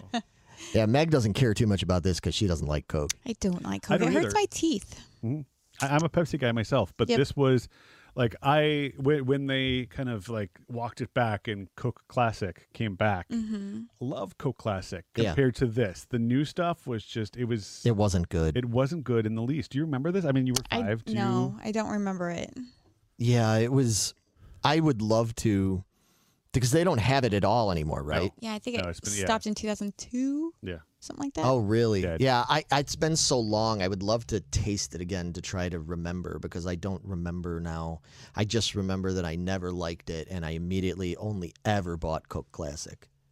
After that, I never bought regular Coke. No, like New Coke was like Max Headroom tried to like sell it, and even that didn't necessarily No. go over well. But the other two pieces of Coke news that happened in 1985. Number one, Coke was officially sold in the Soviet Union in 1985. Before Really? that, yeah, you could not get Coca-Cola Oh, I didn't know that. in the Soviet Union. Number two, Cherry Coke was officially introduced in bottled formats. Before that, the only place you could really get it was like at a soda A shop. soda or something, fountain, yeah, where it they had would to be put the special made. grenadine in it. But yeah, in 1985 is when they first introduced Cherry Coke as an overall. I didn't realize that was 85. Yeah. That sounds about right. Yeah, that was a big fucking deal. To It was me, huge, yeah. To me, that was a much bigger deal than the whole new Coke thing and Yeah. stuff. Like, I didn't care about that. When they came out, because I loved Cherry Coke. I grew up Mm-hmm. on. No, you don't like that? You don't even like Cherry Pepsi or anything? No. Well, and that was like the no. whole thing. wow. Like it was the flavored sodas, and that's what really kicked it off. Because after that, Cherry Pepsi finally came out, and then there was even like a Cherry Sprite, Cherry like others- Dr. Pepper. Yeah, the other flavors that came with that. But yeah, 1985 is where it all What? started from Coke. It's all awful. Gross. Why? It's disgusting.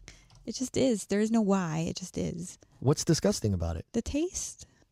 You don't like cherry? I like cherry. I just don't like it in my pop. Okay. No, How okay. about Green Rivers? Do you like Green Rivers? They're okay. So Yeah, I'm trying to think about this. Have I ever seen you drink like a flavored, like you were talking about, like all the flavored, like Green River or The closest I'll get is with like a Sprite. oh wait a The minute, flavored Sprite, I'll drink that. or you like cranberry, you like the like Christmas Sprites and stuff, don't you? yes, So that's okay. that's okay. But don't put it in the dark pops. oh, Scott and Tarm's 1970. Oh, I completely forgot. Jolt Jolt Cola, Cola. Oh, was dude. introduced in 1985. Like Was it Jolt, really? yeah. Wow. Yeah, it was created in 1985. It's like the highly caffeinated. Yeah, if you got Jolt, like that was like the Red Bull of the. Oh, I era. know. Oh, Jolt was awesome. oh, I know. my That was God. yeah, that makes sense. It would have been around that time, probably like 85, then 86, that me and my best buddies, Steve and George and them, we would go to, if we were staying over at like one of the other's house, Uh-huh. we'd usually get one of our moms or somebody to like swing us, like pick up videos, rent videos for the weekend, and swing through 7-Eleven, and we would get 1 or 2 2 liters of Jolt, and we would get just massive 7-Eleven nachos. The seven with, That's, with, yeah, with yeah. Oh, nacho yeah. and the Yeah, chili, yeah, just smothered with all of the that, chili like- and the cheese, and we would go back to like Steve's house or something and watch like Nightmare on Elm Street or watch Weird Science or something Yeah. that just came out on video and drink all of that Jolt and just be like every bouncing parent's. off the Is wall. that what Yeah. you drank on your way here? Is The that Jolts? apparently so? Is that what Yeah, happened? I think so. Okay. Yeah. You're like talking a million miles an hour. I love You're so- 1985. Like this is I've You're been so jazzed tonight. It's so stoked cute. about it. Yeah. Well, somebody's got Oh, to talk. cherry Meg. RC. Oh, it's even worse. Oh, yeah. Cherry- Just you Carrie cannot Ann. put flavored. Oh yeah, Carrie Ann, you're right. Cherry, yeah, Cherry RC. Yeah, Yeah, that so- came out in '85. Yeah, okay. so my wife Carrie Ann, her dad worked for RC Cola, and Nice. they got all of like the test flavors that he got to bring home. So Ooh, she was that's like, cool. yeah, she was part of that sample family. It was to hear those stories. yeah, I well, loved see, RC growing up. I was just gonna not the say. flavor. I was just gonna say, being a South Side Chicago kid, man. RC is where it was at. Yeah, That was really, honestly, I wasn't super picky about it, but even now, and I don't really drink colas much anymore. I can't, for health reasons. But even now, if I had my choice, if I was going to drink cola And it was like, you're going to get Pepsi, you're going to get Coke, you get RC. I'm always a fucking RC guy. Like, I love the taste of RC. RC and a fucking good Chicago Giappo's Giordano's fucking pizza. Yeah. Oh, that pairs. Dude. Yeah. That's, RC and pizza. There Yeah, you go. yeah. Funny, yeah. yeah, they got it. Yeah. You know, that's where it's at, man. From Chicago, you know this stuff. Yeah. So some of the other new stuff I wanted to cover in here. Yeah. And I think you had it too. The Titanic was discovered in Yup. 1995 Was, yes. by Dr. Robert Ballard. And so Nope. Why did it open? No. Not pizza. It opened the wrong one. Come on, not pizza puffs. There it There is. we go. It There it flipped the is. wrong We way. found it. So- We found the Titanic. So my rant off the rails is I was obsessed with the Titanic when I was a kid.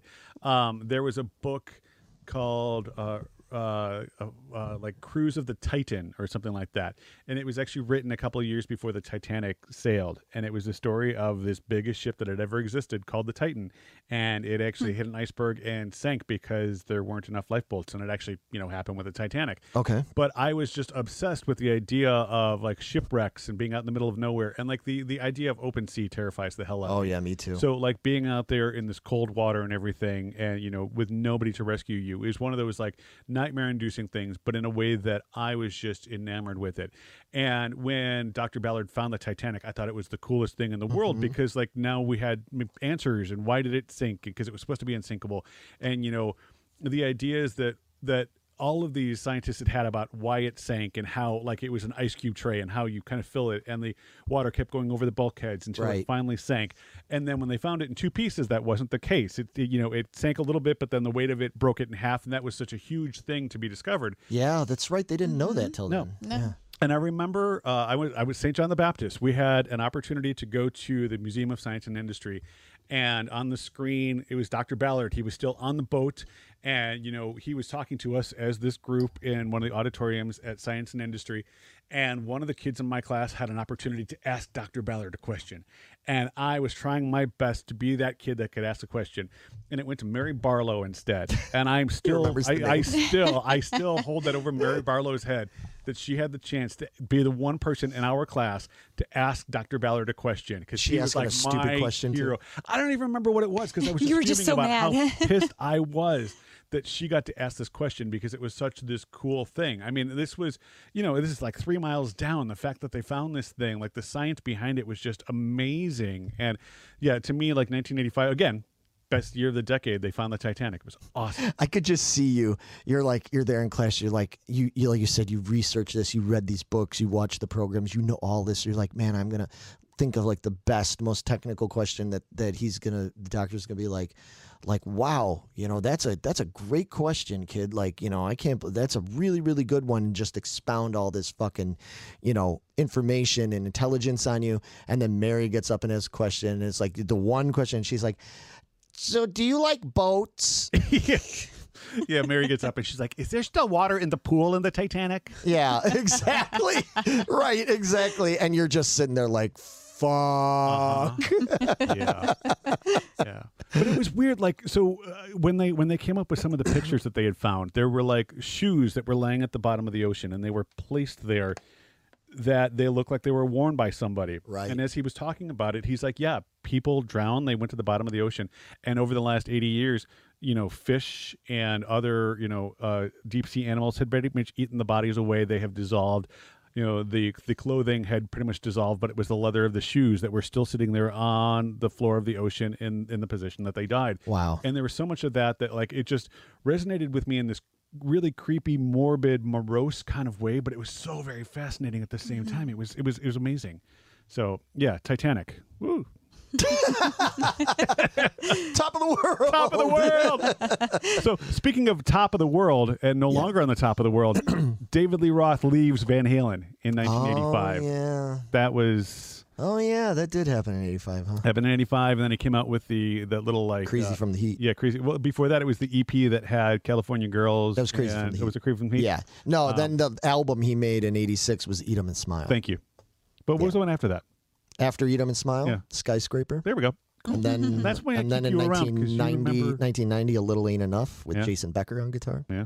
Pre ALS, unfortunately. But like with Roth, when he left and he did, California Girls and he did Just a Gigolo, it was like one of those things like, okay, he left, but he's still the same David Lee Roth, and I'm cool with that. Yeah, and I dug, and especially as I've gotten older, I appreciate even more. I dug like 5150 with Sammy Hagar and stuff, but I love Van Hagar. But it was a totally different band. I don't care how much it was like, well, but it's still Eddie and yeah, but it just everything about it, their sound, their direction, their style, their vibe, it was just totally different. So anyway, we're back talking on music stuff. Right. But yeah, so that's yours on your next on your list was kind of interesting too. The cold snap of January. Uh-huh. Yeah, so I guess like all the eastern states had this really extreme cold snap, and it went all the way down to Florida. Mm-hmm. That was insane. And then I guess in Arizona, was it Phoenix? I think it was Phoenix. Got 3 inches of snow. Yeah, that doesn't happen. And then like Ohio, Pennsylvania, and New York and Ontario all got hit by like 41 tornadoes all on the same night. Yeah. The thing I remember about that is Florida lost 90% of their orange crop. I remember Really? that. Yeah, everything. Yeah, so like I remember orange juice prices being sky high that year because that cold snap just wiped everything out. It's like 90% of The everything. orange Wow. apocalypse. Orange It was apocalypse. the orange Was apocalypse. it kind of like this year where all the lizards die because it got so cold in Florida? Yes, yeah. Beware of Really? false I didn't saucers. hear about that. Yeah. No, yeah. No, I didn't hear about that. That's terrible. Yeah, after like a certain temperature when it lowers, they just kind of go into this paralysis. So, Oh. yeah. That Yeah, sucks. follow the trees. Mm-hmm. Yeah, it's interesting because they said now this happened it was like to the last week of January in '85. Like 18 to 22nd or somewhere. Somewhere around there. 22nd, something like that. Now, how did that compare to the polar vortex we had back in what was that 2019? So remember we got hit with that really bad cold. I was in Florida that week. I didn't care. I didn't either because I was in California. So I have no recollection of it whatsoever. Meg's like, fuck you guys. Fuck you both. I was in California. Take one of these and one of these. Dude, I was literally there. I was right after the NAMM convention, and I was there, and I was supposed to fly home like the next day or whatever, and then all of a sudden my phone lit up, and it was like, Southwest or whatever, it was like notifying you're like, your flight has been canceled. Call immediately. But I'm like, my flight's been canceled. So then I call home and I find out they're like, dude, it's like 30 below zero or 40 below It's like zero. the day after tomorrow over here. Right, exactly, and everything. They're telling me, they're like, yeah, and then I found out that I wasn't going to be able to fly back because I was supposed to fly back on like a Tuesday. I wasn't going to be able to fly back until at least Friday. Oh, I remember that. Yeah. And I was like, oh yeah, because I was in the band, wasn't I? Yeah. We was had already- like a gig that weekend. Yeah, and we we were did. like uncertain if you were going to make it back in time. Yeah, I did make it back in great. time. I did make it back because it was that Saturday. Yeah. I just made it back in time, but I remember just being like, yeah, it's a real bummer, man, that I'm stuck out here in Southern rough. California, and it was on my birthday too. So I was like, that kind of sucked because I was on my own, but I was on my birthday, and I'm like, yeah. So what am I going to do for my birthday? I'm like, I'm going to go sit in the fucking hot tub at the hotel. Do a whole bunch of nothing. I did. I went and like pizza in the hot tub. yeah, exactly. I think I went across and got like pizza, or I got Did you? tacos or something like that, and just hung out in the hot tub because it was in like the lower 70s out there. It was amazing. Anyway, sorry. No. Because I wasn't But here for it anyway, either, and it was awesome. I But yeah. I just was curious, like, because to How did me, that- yeah.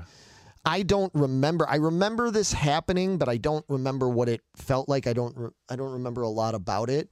So I'm just curious, like, how it compares. Like if the '85 one was more drastic than the 2019 one. So anyway, So I have 3 more pieces of news that I kind of wanted to go over. sure. All right. So the first one, which makes me incredibly sad, 1985 was the year that Route 66 was officially decertified and Yeah. removed from the U.S. highway system. Yeah. No more getting your kicks on Route 66. No, it is not. We tried it, me and my mom. My brother may have been with us too. We tried to take Route 66 back from Oklahoma to up here. Yeah, it was exhausting. Yeah.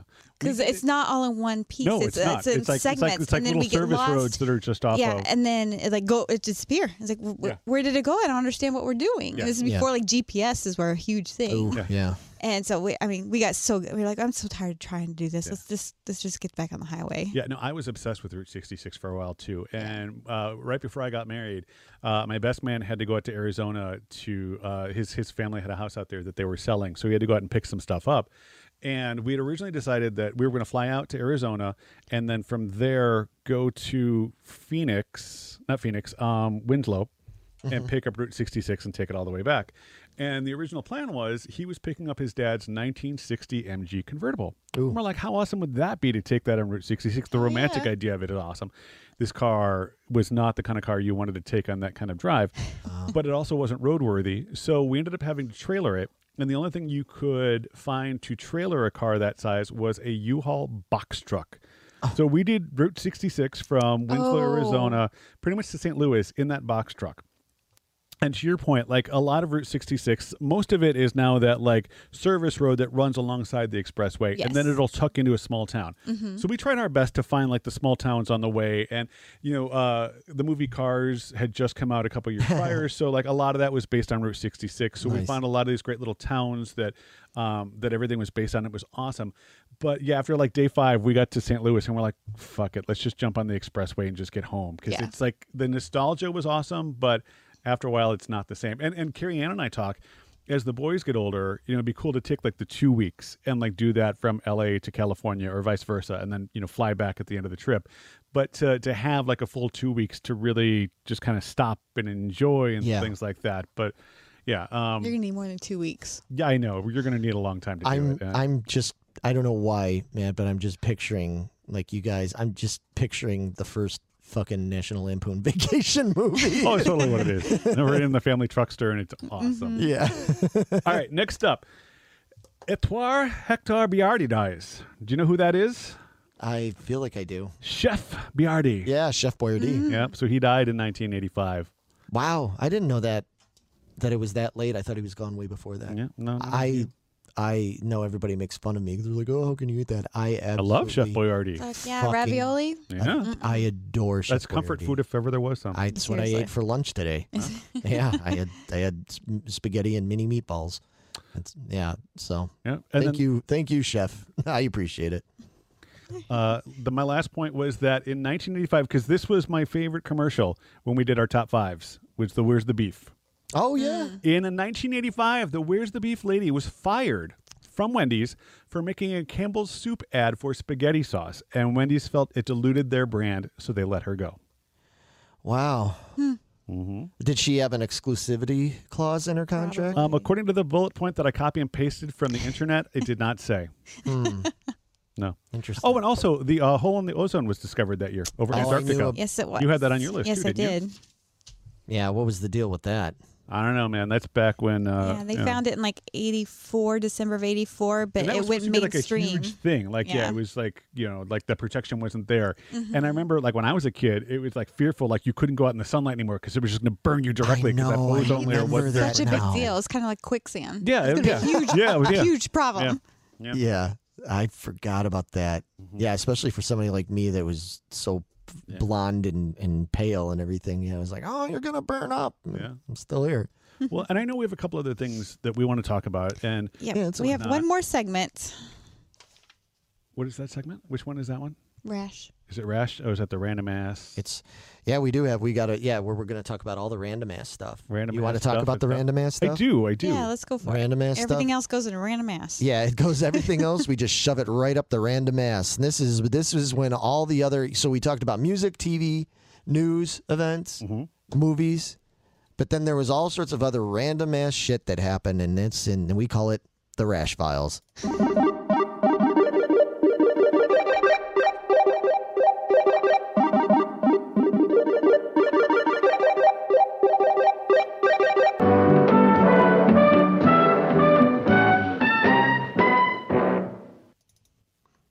All right. And more. That's my favorite part. And more. Yeah, I thought that was funny.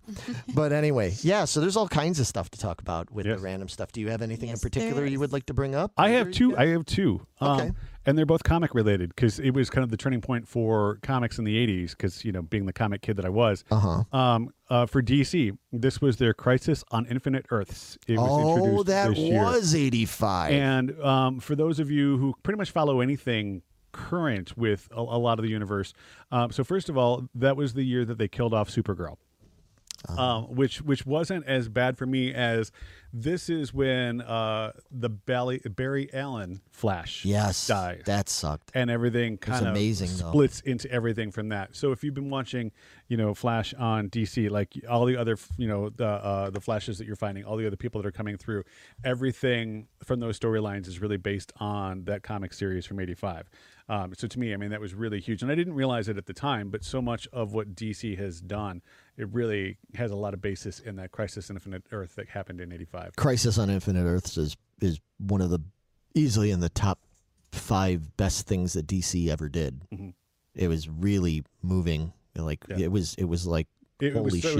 It was so deviating from everything else. It was really it needed cool. to happen though. It was good that they did that because real quick to just explain it. So what they did with this Crisis on Infinite Earths thing is they realized that after DC being so old, right? I mean, it's older even than Marvel, right?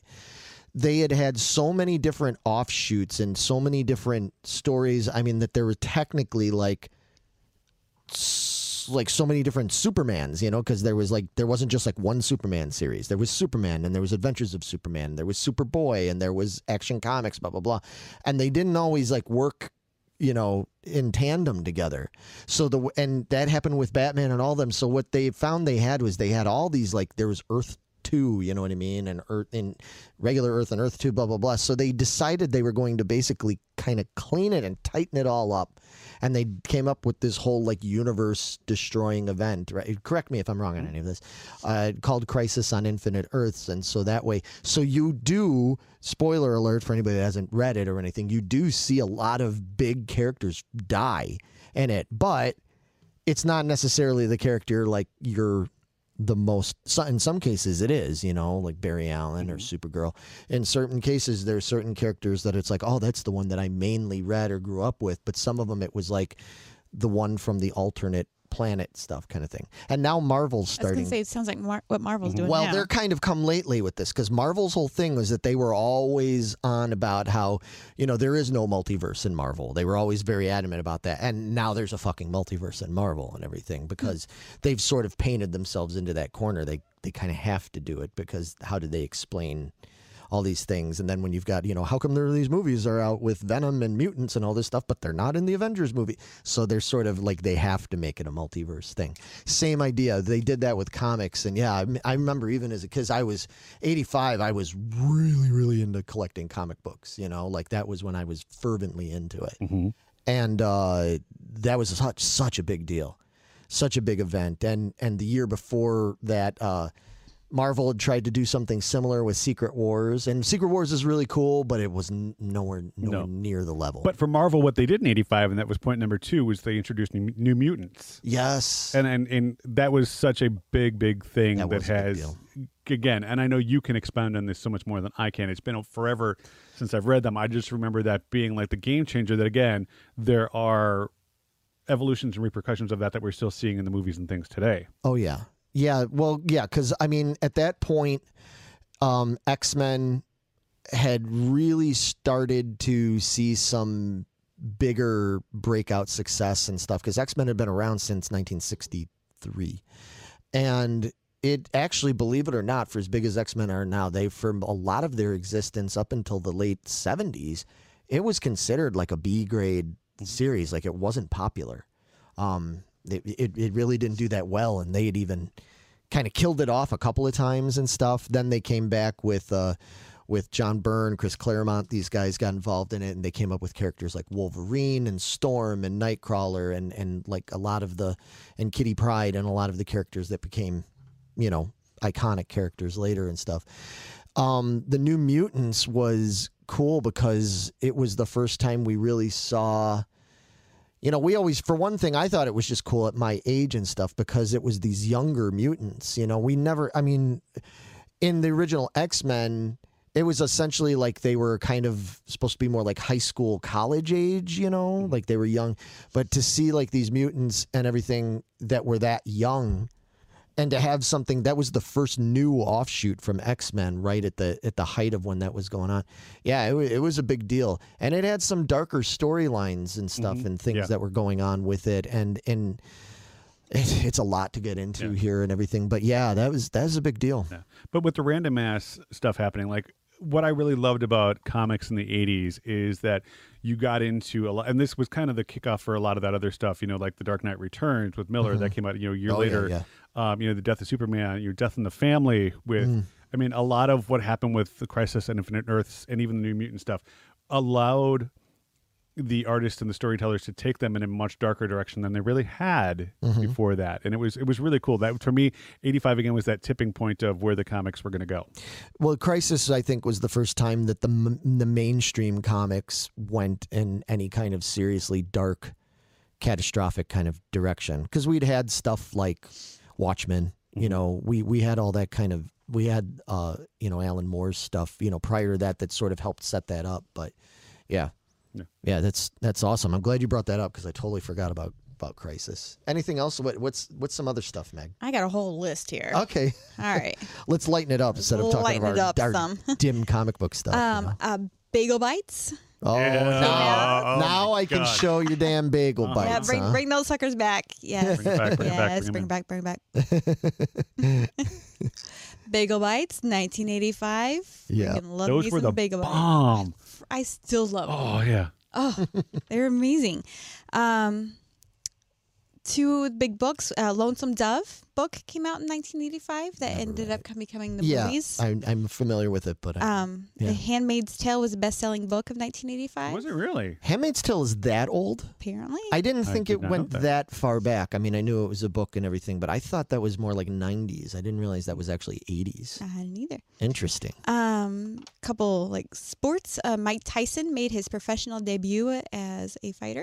Wow. And then proceeded to kick everybody's asses for the next several years. Yeah, he still can. Michael Jordan was. It was his rookie year, wasn't It it? was his rookie year. He was named MVP. What is it? MVP. Rookie of the year. Yeah, Yeah. he was rookie of the year. I put Bulls on the map so they weren't so crappy anymore. I love your last one on that list. What's This the one? last one? Uh-huh. So some game, the Oregon Trail You have came died out. of dysentery, yes. You have died of dysentery. I've Damn it, again. Shit. I've never played it. Oh, my God. Oh, yeah, that was the game before the NES came out in 1985. Yep. All right. Later that year. Now, Megan, did you have a computer lab at school? No. No. Oklahoma didn't have computers? No. Not that I remember. At St. John the Baptist, we had, right around this time, it was like 86, 87, they had just gotten computers in because, like, they weren't a fad anymore. And, like, you could go in and, like, this is back, like, you had to type everything. There was no mouse. Yeah. Like, you had to do all the Yeah. C prompt and everything. But, like, they had maybe 4 copies of the Oregon Trail. And if you were one of the kids in class that got the Oregon Trail, it made your day. Like, you were the cool kid in class because you got to play it. It was amazing. Oh, I do remember that now. Yeah. I think we had that at Whiting. Yeah, that's cool. I have to be honest. I still am. That's why I hate computers. I fucking hate computers, man. They're totally useful. I use them every goddamn day for everything now. But really, in my heart, I hate computers. I don't find them interesting. I don't care about the technology of it. I don't care about computers. They're annoying to me. And when I was in high school, I really wish I would have paid more attention when I was in computer class because I didn't give a flying fuck about these fucking computers. And I had, like, because my dad was always, I mean, he was an electrical engineer. After he was a cop, he was an electrical engineer and stuff. So that's what he did for the rest of his life. So he was always way into technology stuff, like I had a VCR in 1978. I was like the first kid in the whole neighborhood that had one, I was always that kid. And we had, an Apple back in whenever that would have been, I guess 85, 86. We got like a, very expensive computer and my dad was real proud of it. And he was like, yeah, we got this and use it. And I didn't give a damn about that thing. I didn't want nothing to do with that thing. And I wish, what did you do? Are you bleeding? I am. Yeah, How did you do I have that? no idea. You got a nice white jacket on. I You're know. over here I'm bleeding. terrified. I know. Carry on. We got a bleeder here. We got a bleeder. Hey, Zeke, what are you doing? For the folks that can't see what that you're listening, he's attempting. He's just licking up his own blood. Well, I can't leave the studio. Oh my gosh. Oh my gosh. Wow. Yeah. A Carmen. Joe Juarez says I was a Carmen San Diego guy. Yeah. Oh, hell yeah. Oh. We love Carmen San Diego. Fuck yeah, we do. Yeah. But anyway, before we move on, I'd like to talk about the NES. Yes, let's talk more about the NES. So Yeah. it was because games were kind of like going downhill, the video games. Yeah, they were. When this happened, and it was a big hit in Japan, but they decided they were going to release it in a small market in New York. They thought, well, let's pick the hardest one to sell in, and let's start with there. If we can sell it there, we can sell it anywhere, right? And they sell it to a small market, and then they even like guaranteed 100% the stores that would sell it, that it was 100% risk-free. They would take it all back if they didn't sell them. Wow. And thankfully their gamble paid off, and we got the sure as shit did. fucking duck hunt and shoot that damn dog every day. Stop laughing at me. It's not funny. Meg has real issue with Stupid that dog. And then obviously they come out with Mario Brothers, and game over. Yeah. Do you know when NES, the Nintendo Corporation, was founded? I do not. No. 1889. Oh, wow. Yeah, it is like one of, if not the oldest company in Japan. Wow. Wow. Yeah. What is this? So we got people commenting about this, of course. We got, well, He's a Carrie Ann gusher. says you're a gusher. Yeah. He's putting pressure on it. We're good. It's a gusher. NES was considered a toy, not a console. That's, getting technical about shit like that now, catering to the kids. Well, I mean, but at the same time, I don't know. I feel like NES was, to me, when I was around then and everything, NES was like the step up. I mean, like I was still playing with Atari 2600 and We were the Sega family. Like I told you before, like we picked the wrong technology all the time. I don't think it was wrong because I love Sega. I love Sega, but Sega was not the. It was not the. It wasn't number one. It was wasn't. number two. Yeah. But that's all right. There's nothing wrong with number twos. No, Yeah, my dad, I'd have to fight my dad to be able to play the NES. Yeah. Of course, I was like flinging the remote everywhere and ripping it out of the console, but whatever. That what happened? Who was ripping it out? I was. Oh, okay, good. Because I was like, Oh, geez. I was one of those, so. I was always. We finally got the wireless.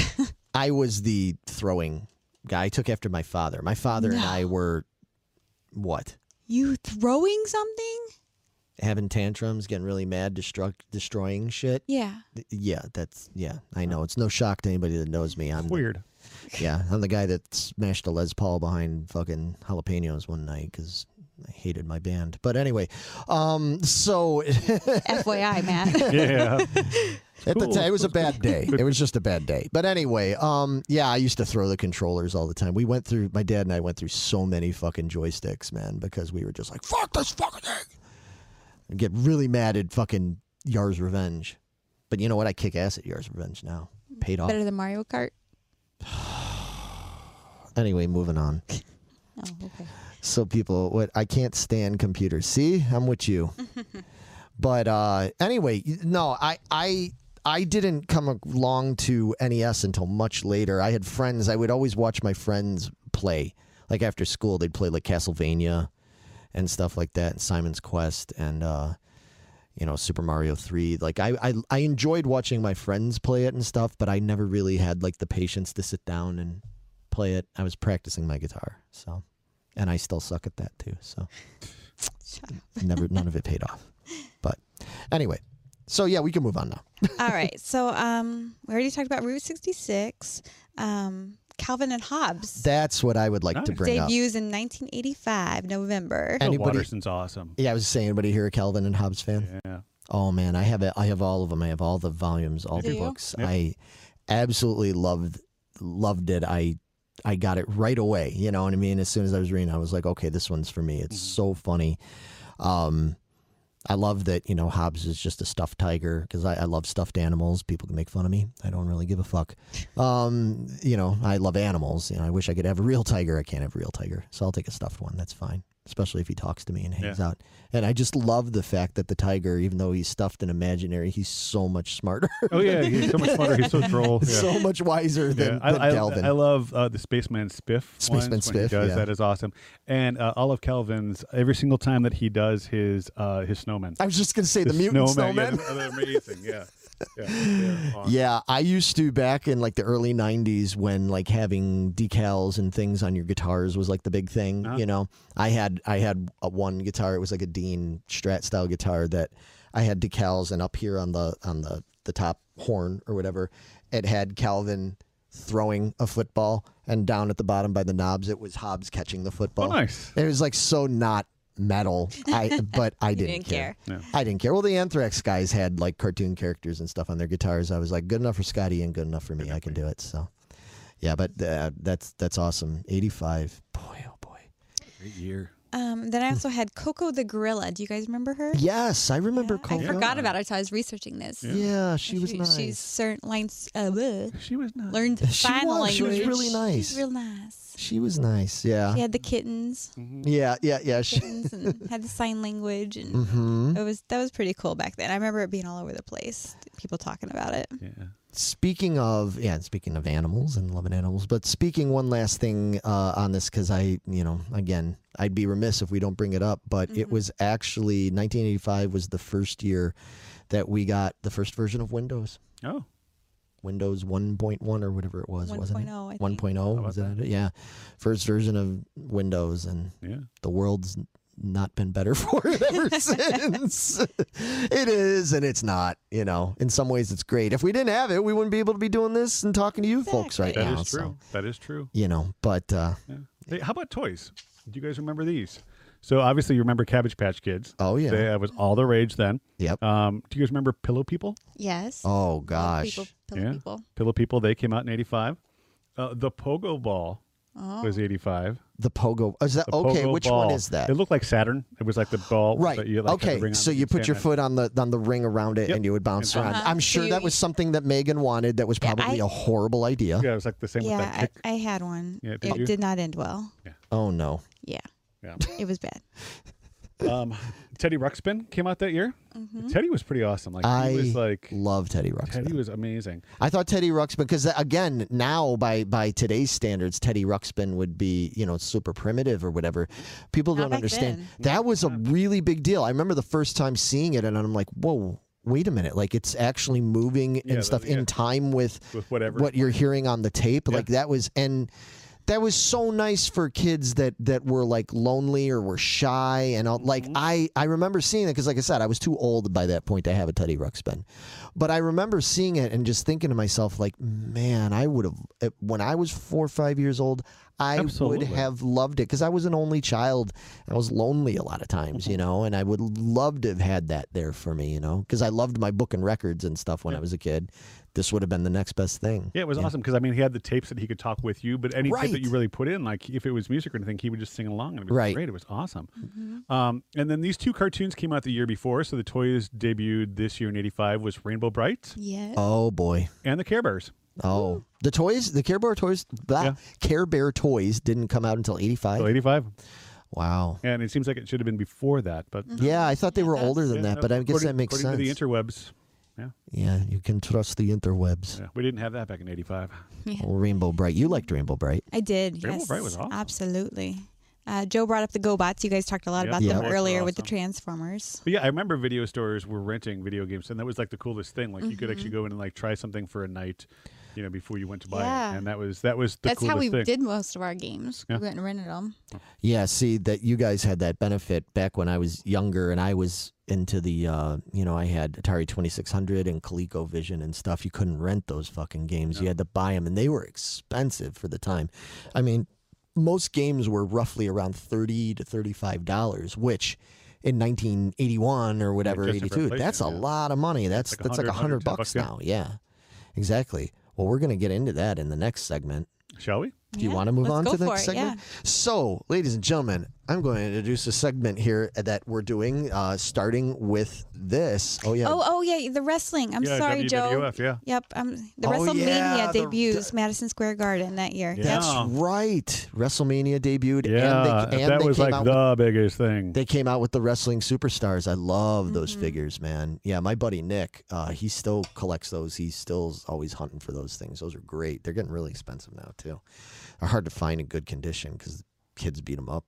But getting into another segment here that I'd like to introduce is, if you're familiar with our channel, you know that we've done various trivia things. We used to have our trivia torture that we used to do, and that we're bringing it back. It's coming back. We're working on it. I'm bringing it back. Yeah, I'm bringing it back. We're reformatting it a little bit and everything, because we were kind of running out of ideas for it, to be honest with you. But I thought it would be fun to do something with this, since we're flashing back to these years and we keep bringing up things about like how much things cost or getting things back then or new things that came out. And I have a whole segment that I would like to call The Price is Wrong. You blew it! You had it all and you blew it! You blew it! You blew it! You blew it. And clearly I blew it because Where'd we go? I don't know. We're here somewhere. Lost. There we are. So I have a bunch of different things I wanted to bring up. Where did all my files go? How come they're not in here? I don't understand why they're not in here. Oh, there they are. It's going so well. No, I found it. I blew it. You had one shot and you blew it. No, I found it. I got it here for you. Sometimes it's weird with this OBS. You click on it. If you don't click it exactly right, it's like it doesn't go right. But anyway, I had OBS once.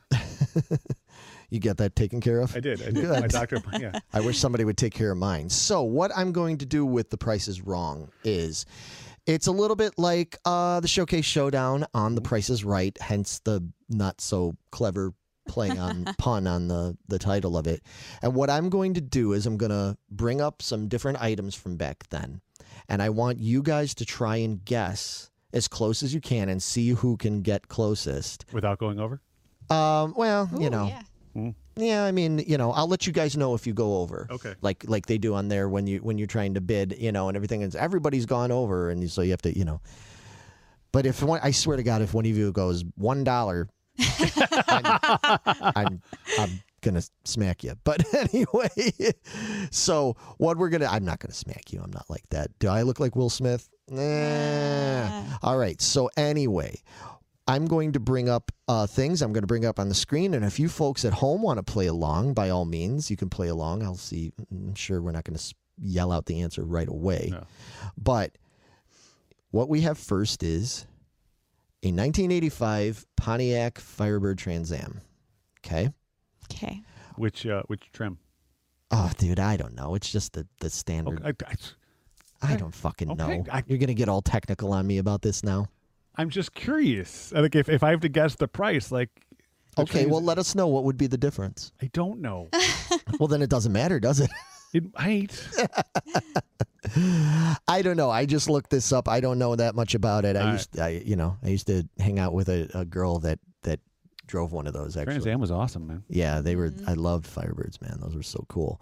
But yeah, well, we already got some people coming in. Oh, we got several. Yeah, we've 12,000, got 3,000, 7,000. 12,000. That's all across the board. Yeah. So what I'm asking for from you guys is I'm asking for the MSRP. So, obviously it might have sold a little cheaper depending on the dealer or whatever. But what was like when you saw the commercial on TV and it said MSRP? What do you think the cost of that? Because I mean that was like a pretty badass car at the time. It was. Mm-hmm. So we want to take some guesses at it. I'm gonna go with $89.95. $89.95. Yep. Okay. Megan? I was thinking 8,000.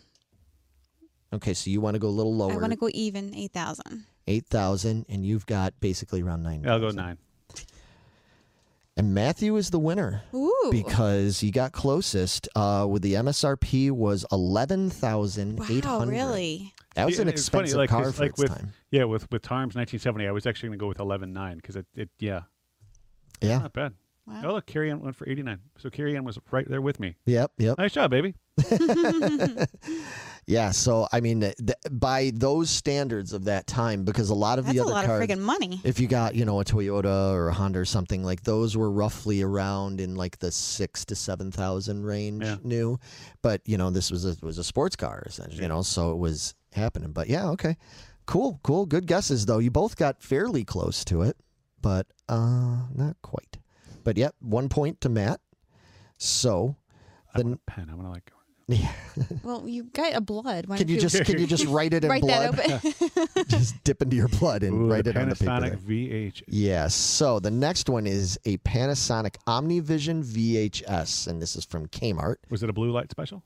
I'm sure it was at one point. Well, I don't know if it would have been something like that. Probably never went on blue light special. You know, these were way too expensive. So this was a VHS player.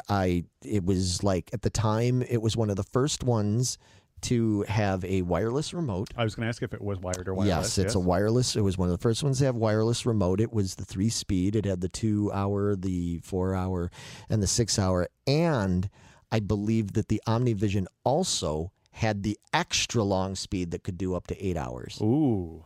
You know, which meant your videos were going to look like absolute garbage.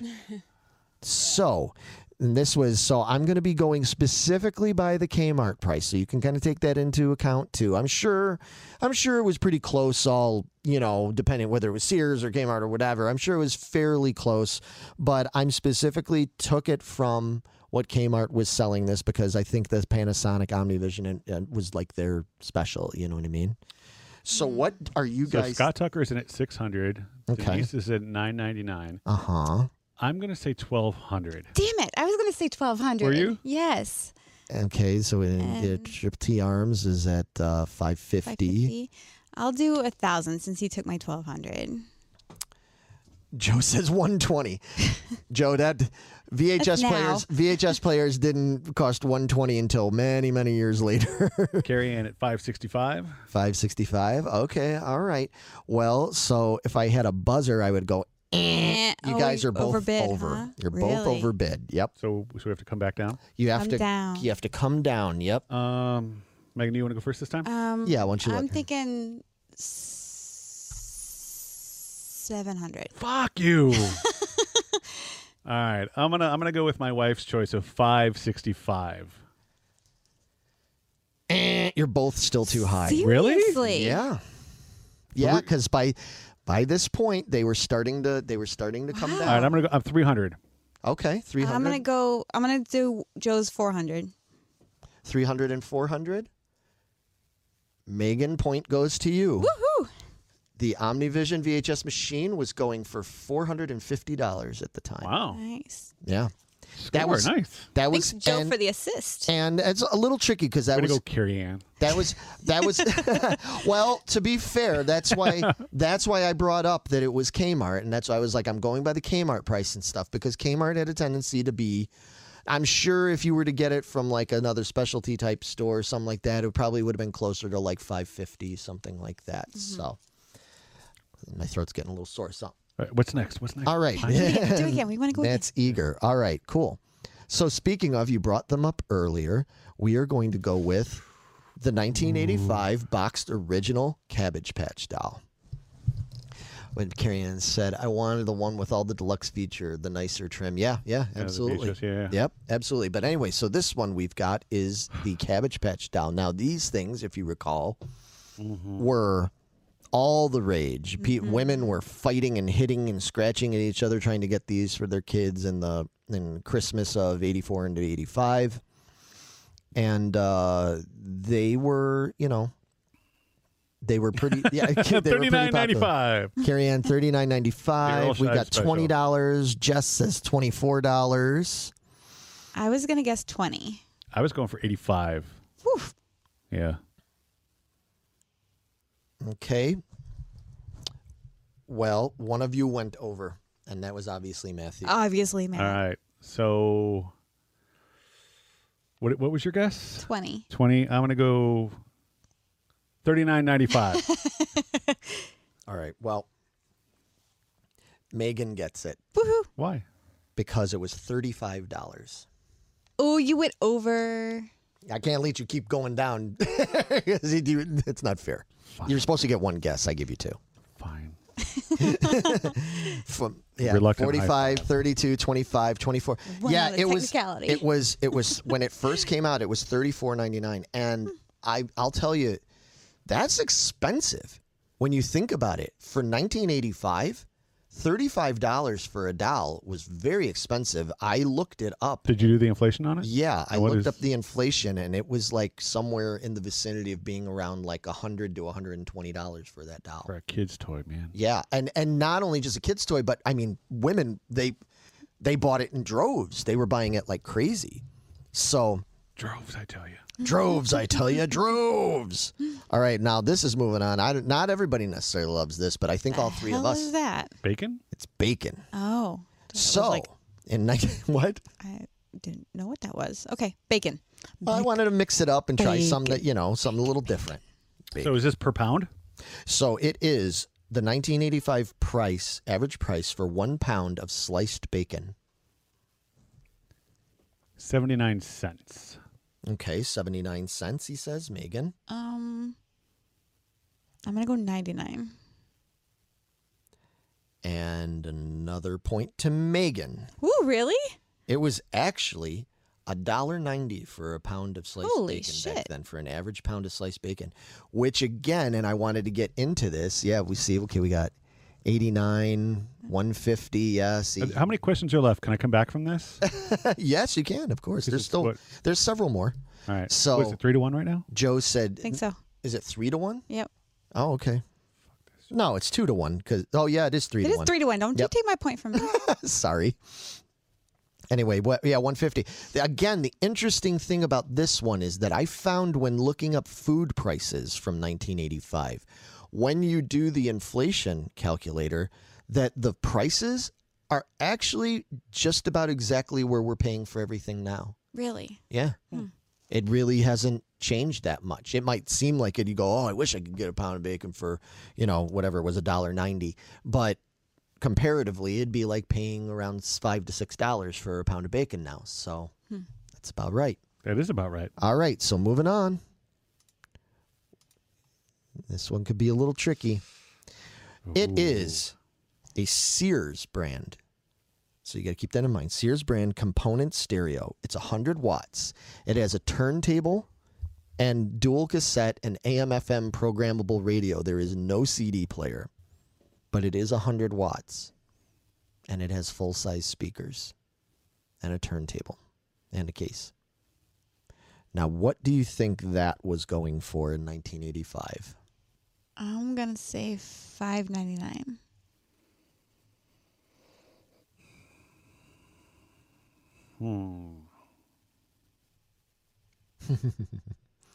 Thinking. So we've got people guessing. It's $7.99. We got $6.99. You got my Yeah, $5.99. I'm actually going to go with 700. Okay. And you said, $5.99. oh, Matthew, you just missed it, man. I'm sorry. It is actually $679. Cool. Joe Juarez would have got it because he said $650. Cool. But either way, isn't that fucking ridiculous? $679 for a fucking component stereo. Maybe. Matt's throwing a fit. Calm down, Will. Oh man, yeah. So out of everybody in the chat, Joe would have won it because he got closest with $650. Isn't that ridiculous? Now there's an example of where it is not, inflation is not in favor of that. I cannot believe people would pay so much for a stereo. Oh, I would totally would have in a heartbeat. I know, That I thing, would have too, but I mean, when you think about it, it's just like we've gotten so used to. I mean, now we listen to all our music on our phone. Yeah. You know what I mean? It's like, I mean, I love big stereos Yeah, and all that. thing was like, that was awesome. All right, just a couple more. So this is a 1985 Kenmore 1.3 cubic feet over the stove range microwave, and this was new at the time. This was when the microwaves that you could hang under the cabinets over the stove. That was like a new thing in 1985. It's 1.3 cubic feet, and it's a Kenmore. What do you think the price that the MSRP for this was? Matt, you want to go first? No. Okay. You don't have to. No. It's all right. I'm going to say $375. Okay. I was gonna guess $4.50. Oh, Matt.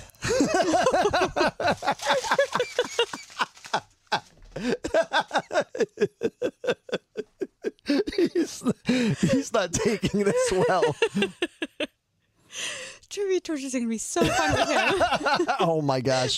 When we get into trivia torture episodes, boy, oh boy. Matt, we're going to have to make you the host. Apparently. The price of this, it was a little higher because it was new. It was a whole new fancy confangled thing having it. It was $550 for a microwave, man. Wow. And what were the guesses we had? Carrie Ann said $250. Mom said $399, $750, $350. Yeah, it's really hard. You know, these are all over the place. It's hard to guess these, you know. So to be fair, the last one. To be fair, you suck. How's this my fault? No. I wasn't saying you were saying that. You were saying that to me. suck. Oh, I see. Yeah. Well, you know. But anyway, no, to be...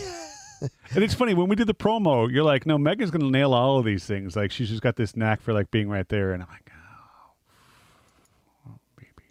Well, there's one last one, and this might be where you'll have an edge over on Megan because this doesn't look good. She's not too familiar with this. So what are we looking at? We are looking at a 1985 Gibson Les Paul Custom. Okay. Now back then, it's just standard. Now, so it's not a standard, it's a custom. And to be fair, if you ask me, because I just realized I don't, even though it's in the picture, I don't think this includes the case. This is just the guitar, okay? Because I know the Gibson cases are expensive sometimes and stuff. So for a 1985 Gibson Les Paul Custom, what did that sell new for in 85? $799. Okay, Megan. I was going to say like 3,000. Is that what you want to go with? Sure. You sure? Yeah. Well, then Matthew, you get another point Ooh, you got one. Yay. because you were definitely close. It was $8.99. Oh.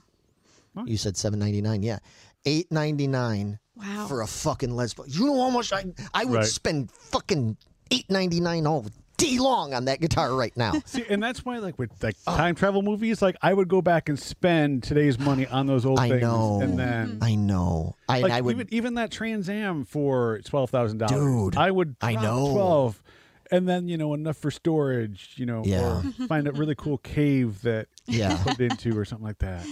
Yeah, see, a lot of people went Yeah. high low like there. me. Carrie Ann went lower, and then other people went high, 1,000, 2,200. What is that worth today? That's probably like a $2,400-$2,700 guitar. Oh, That's why I more said than more? that. Is it more than that? Way more than that. Yeah, a Gibson Les Paul Custom like that, a Black Beauty. Is it closer to 5 or 6? Yeah, it's like around Okay. 5. Yeah, I think it'd be right around $49.99. Yeah. So See, the funny thing, like, I'm not a Gibson player, so I don't really know the Right, pricing on those. right. Like, if we were talking the Fender stuff, like, yeah, I could probably get a little. Fenders have been a little bit more consistent. Like the Fenders aren't fucking through the goddamn roof with their prices Right. because Fender's awesome. Not that I don't love Gibsons, but they're just as a company. Yeah. But anyway, yeah, Nicely done. You yeah, suck. that was fun. You suck more. man. Meg, you were great, and I'm proud to be sitting next to you.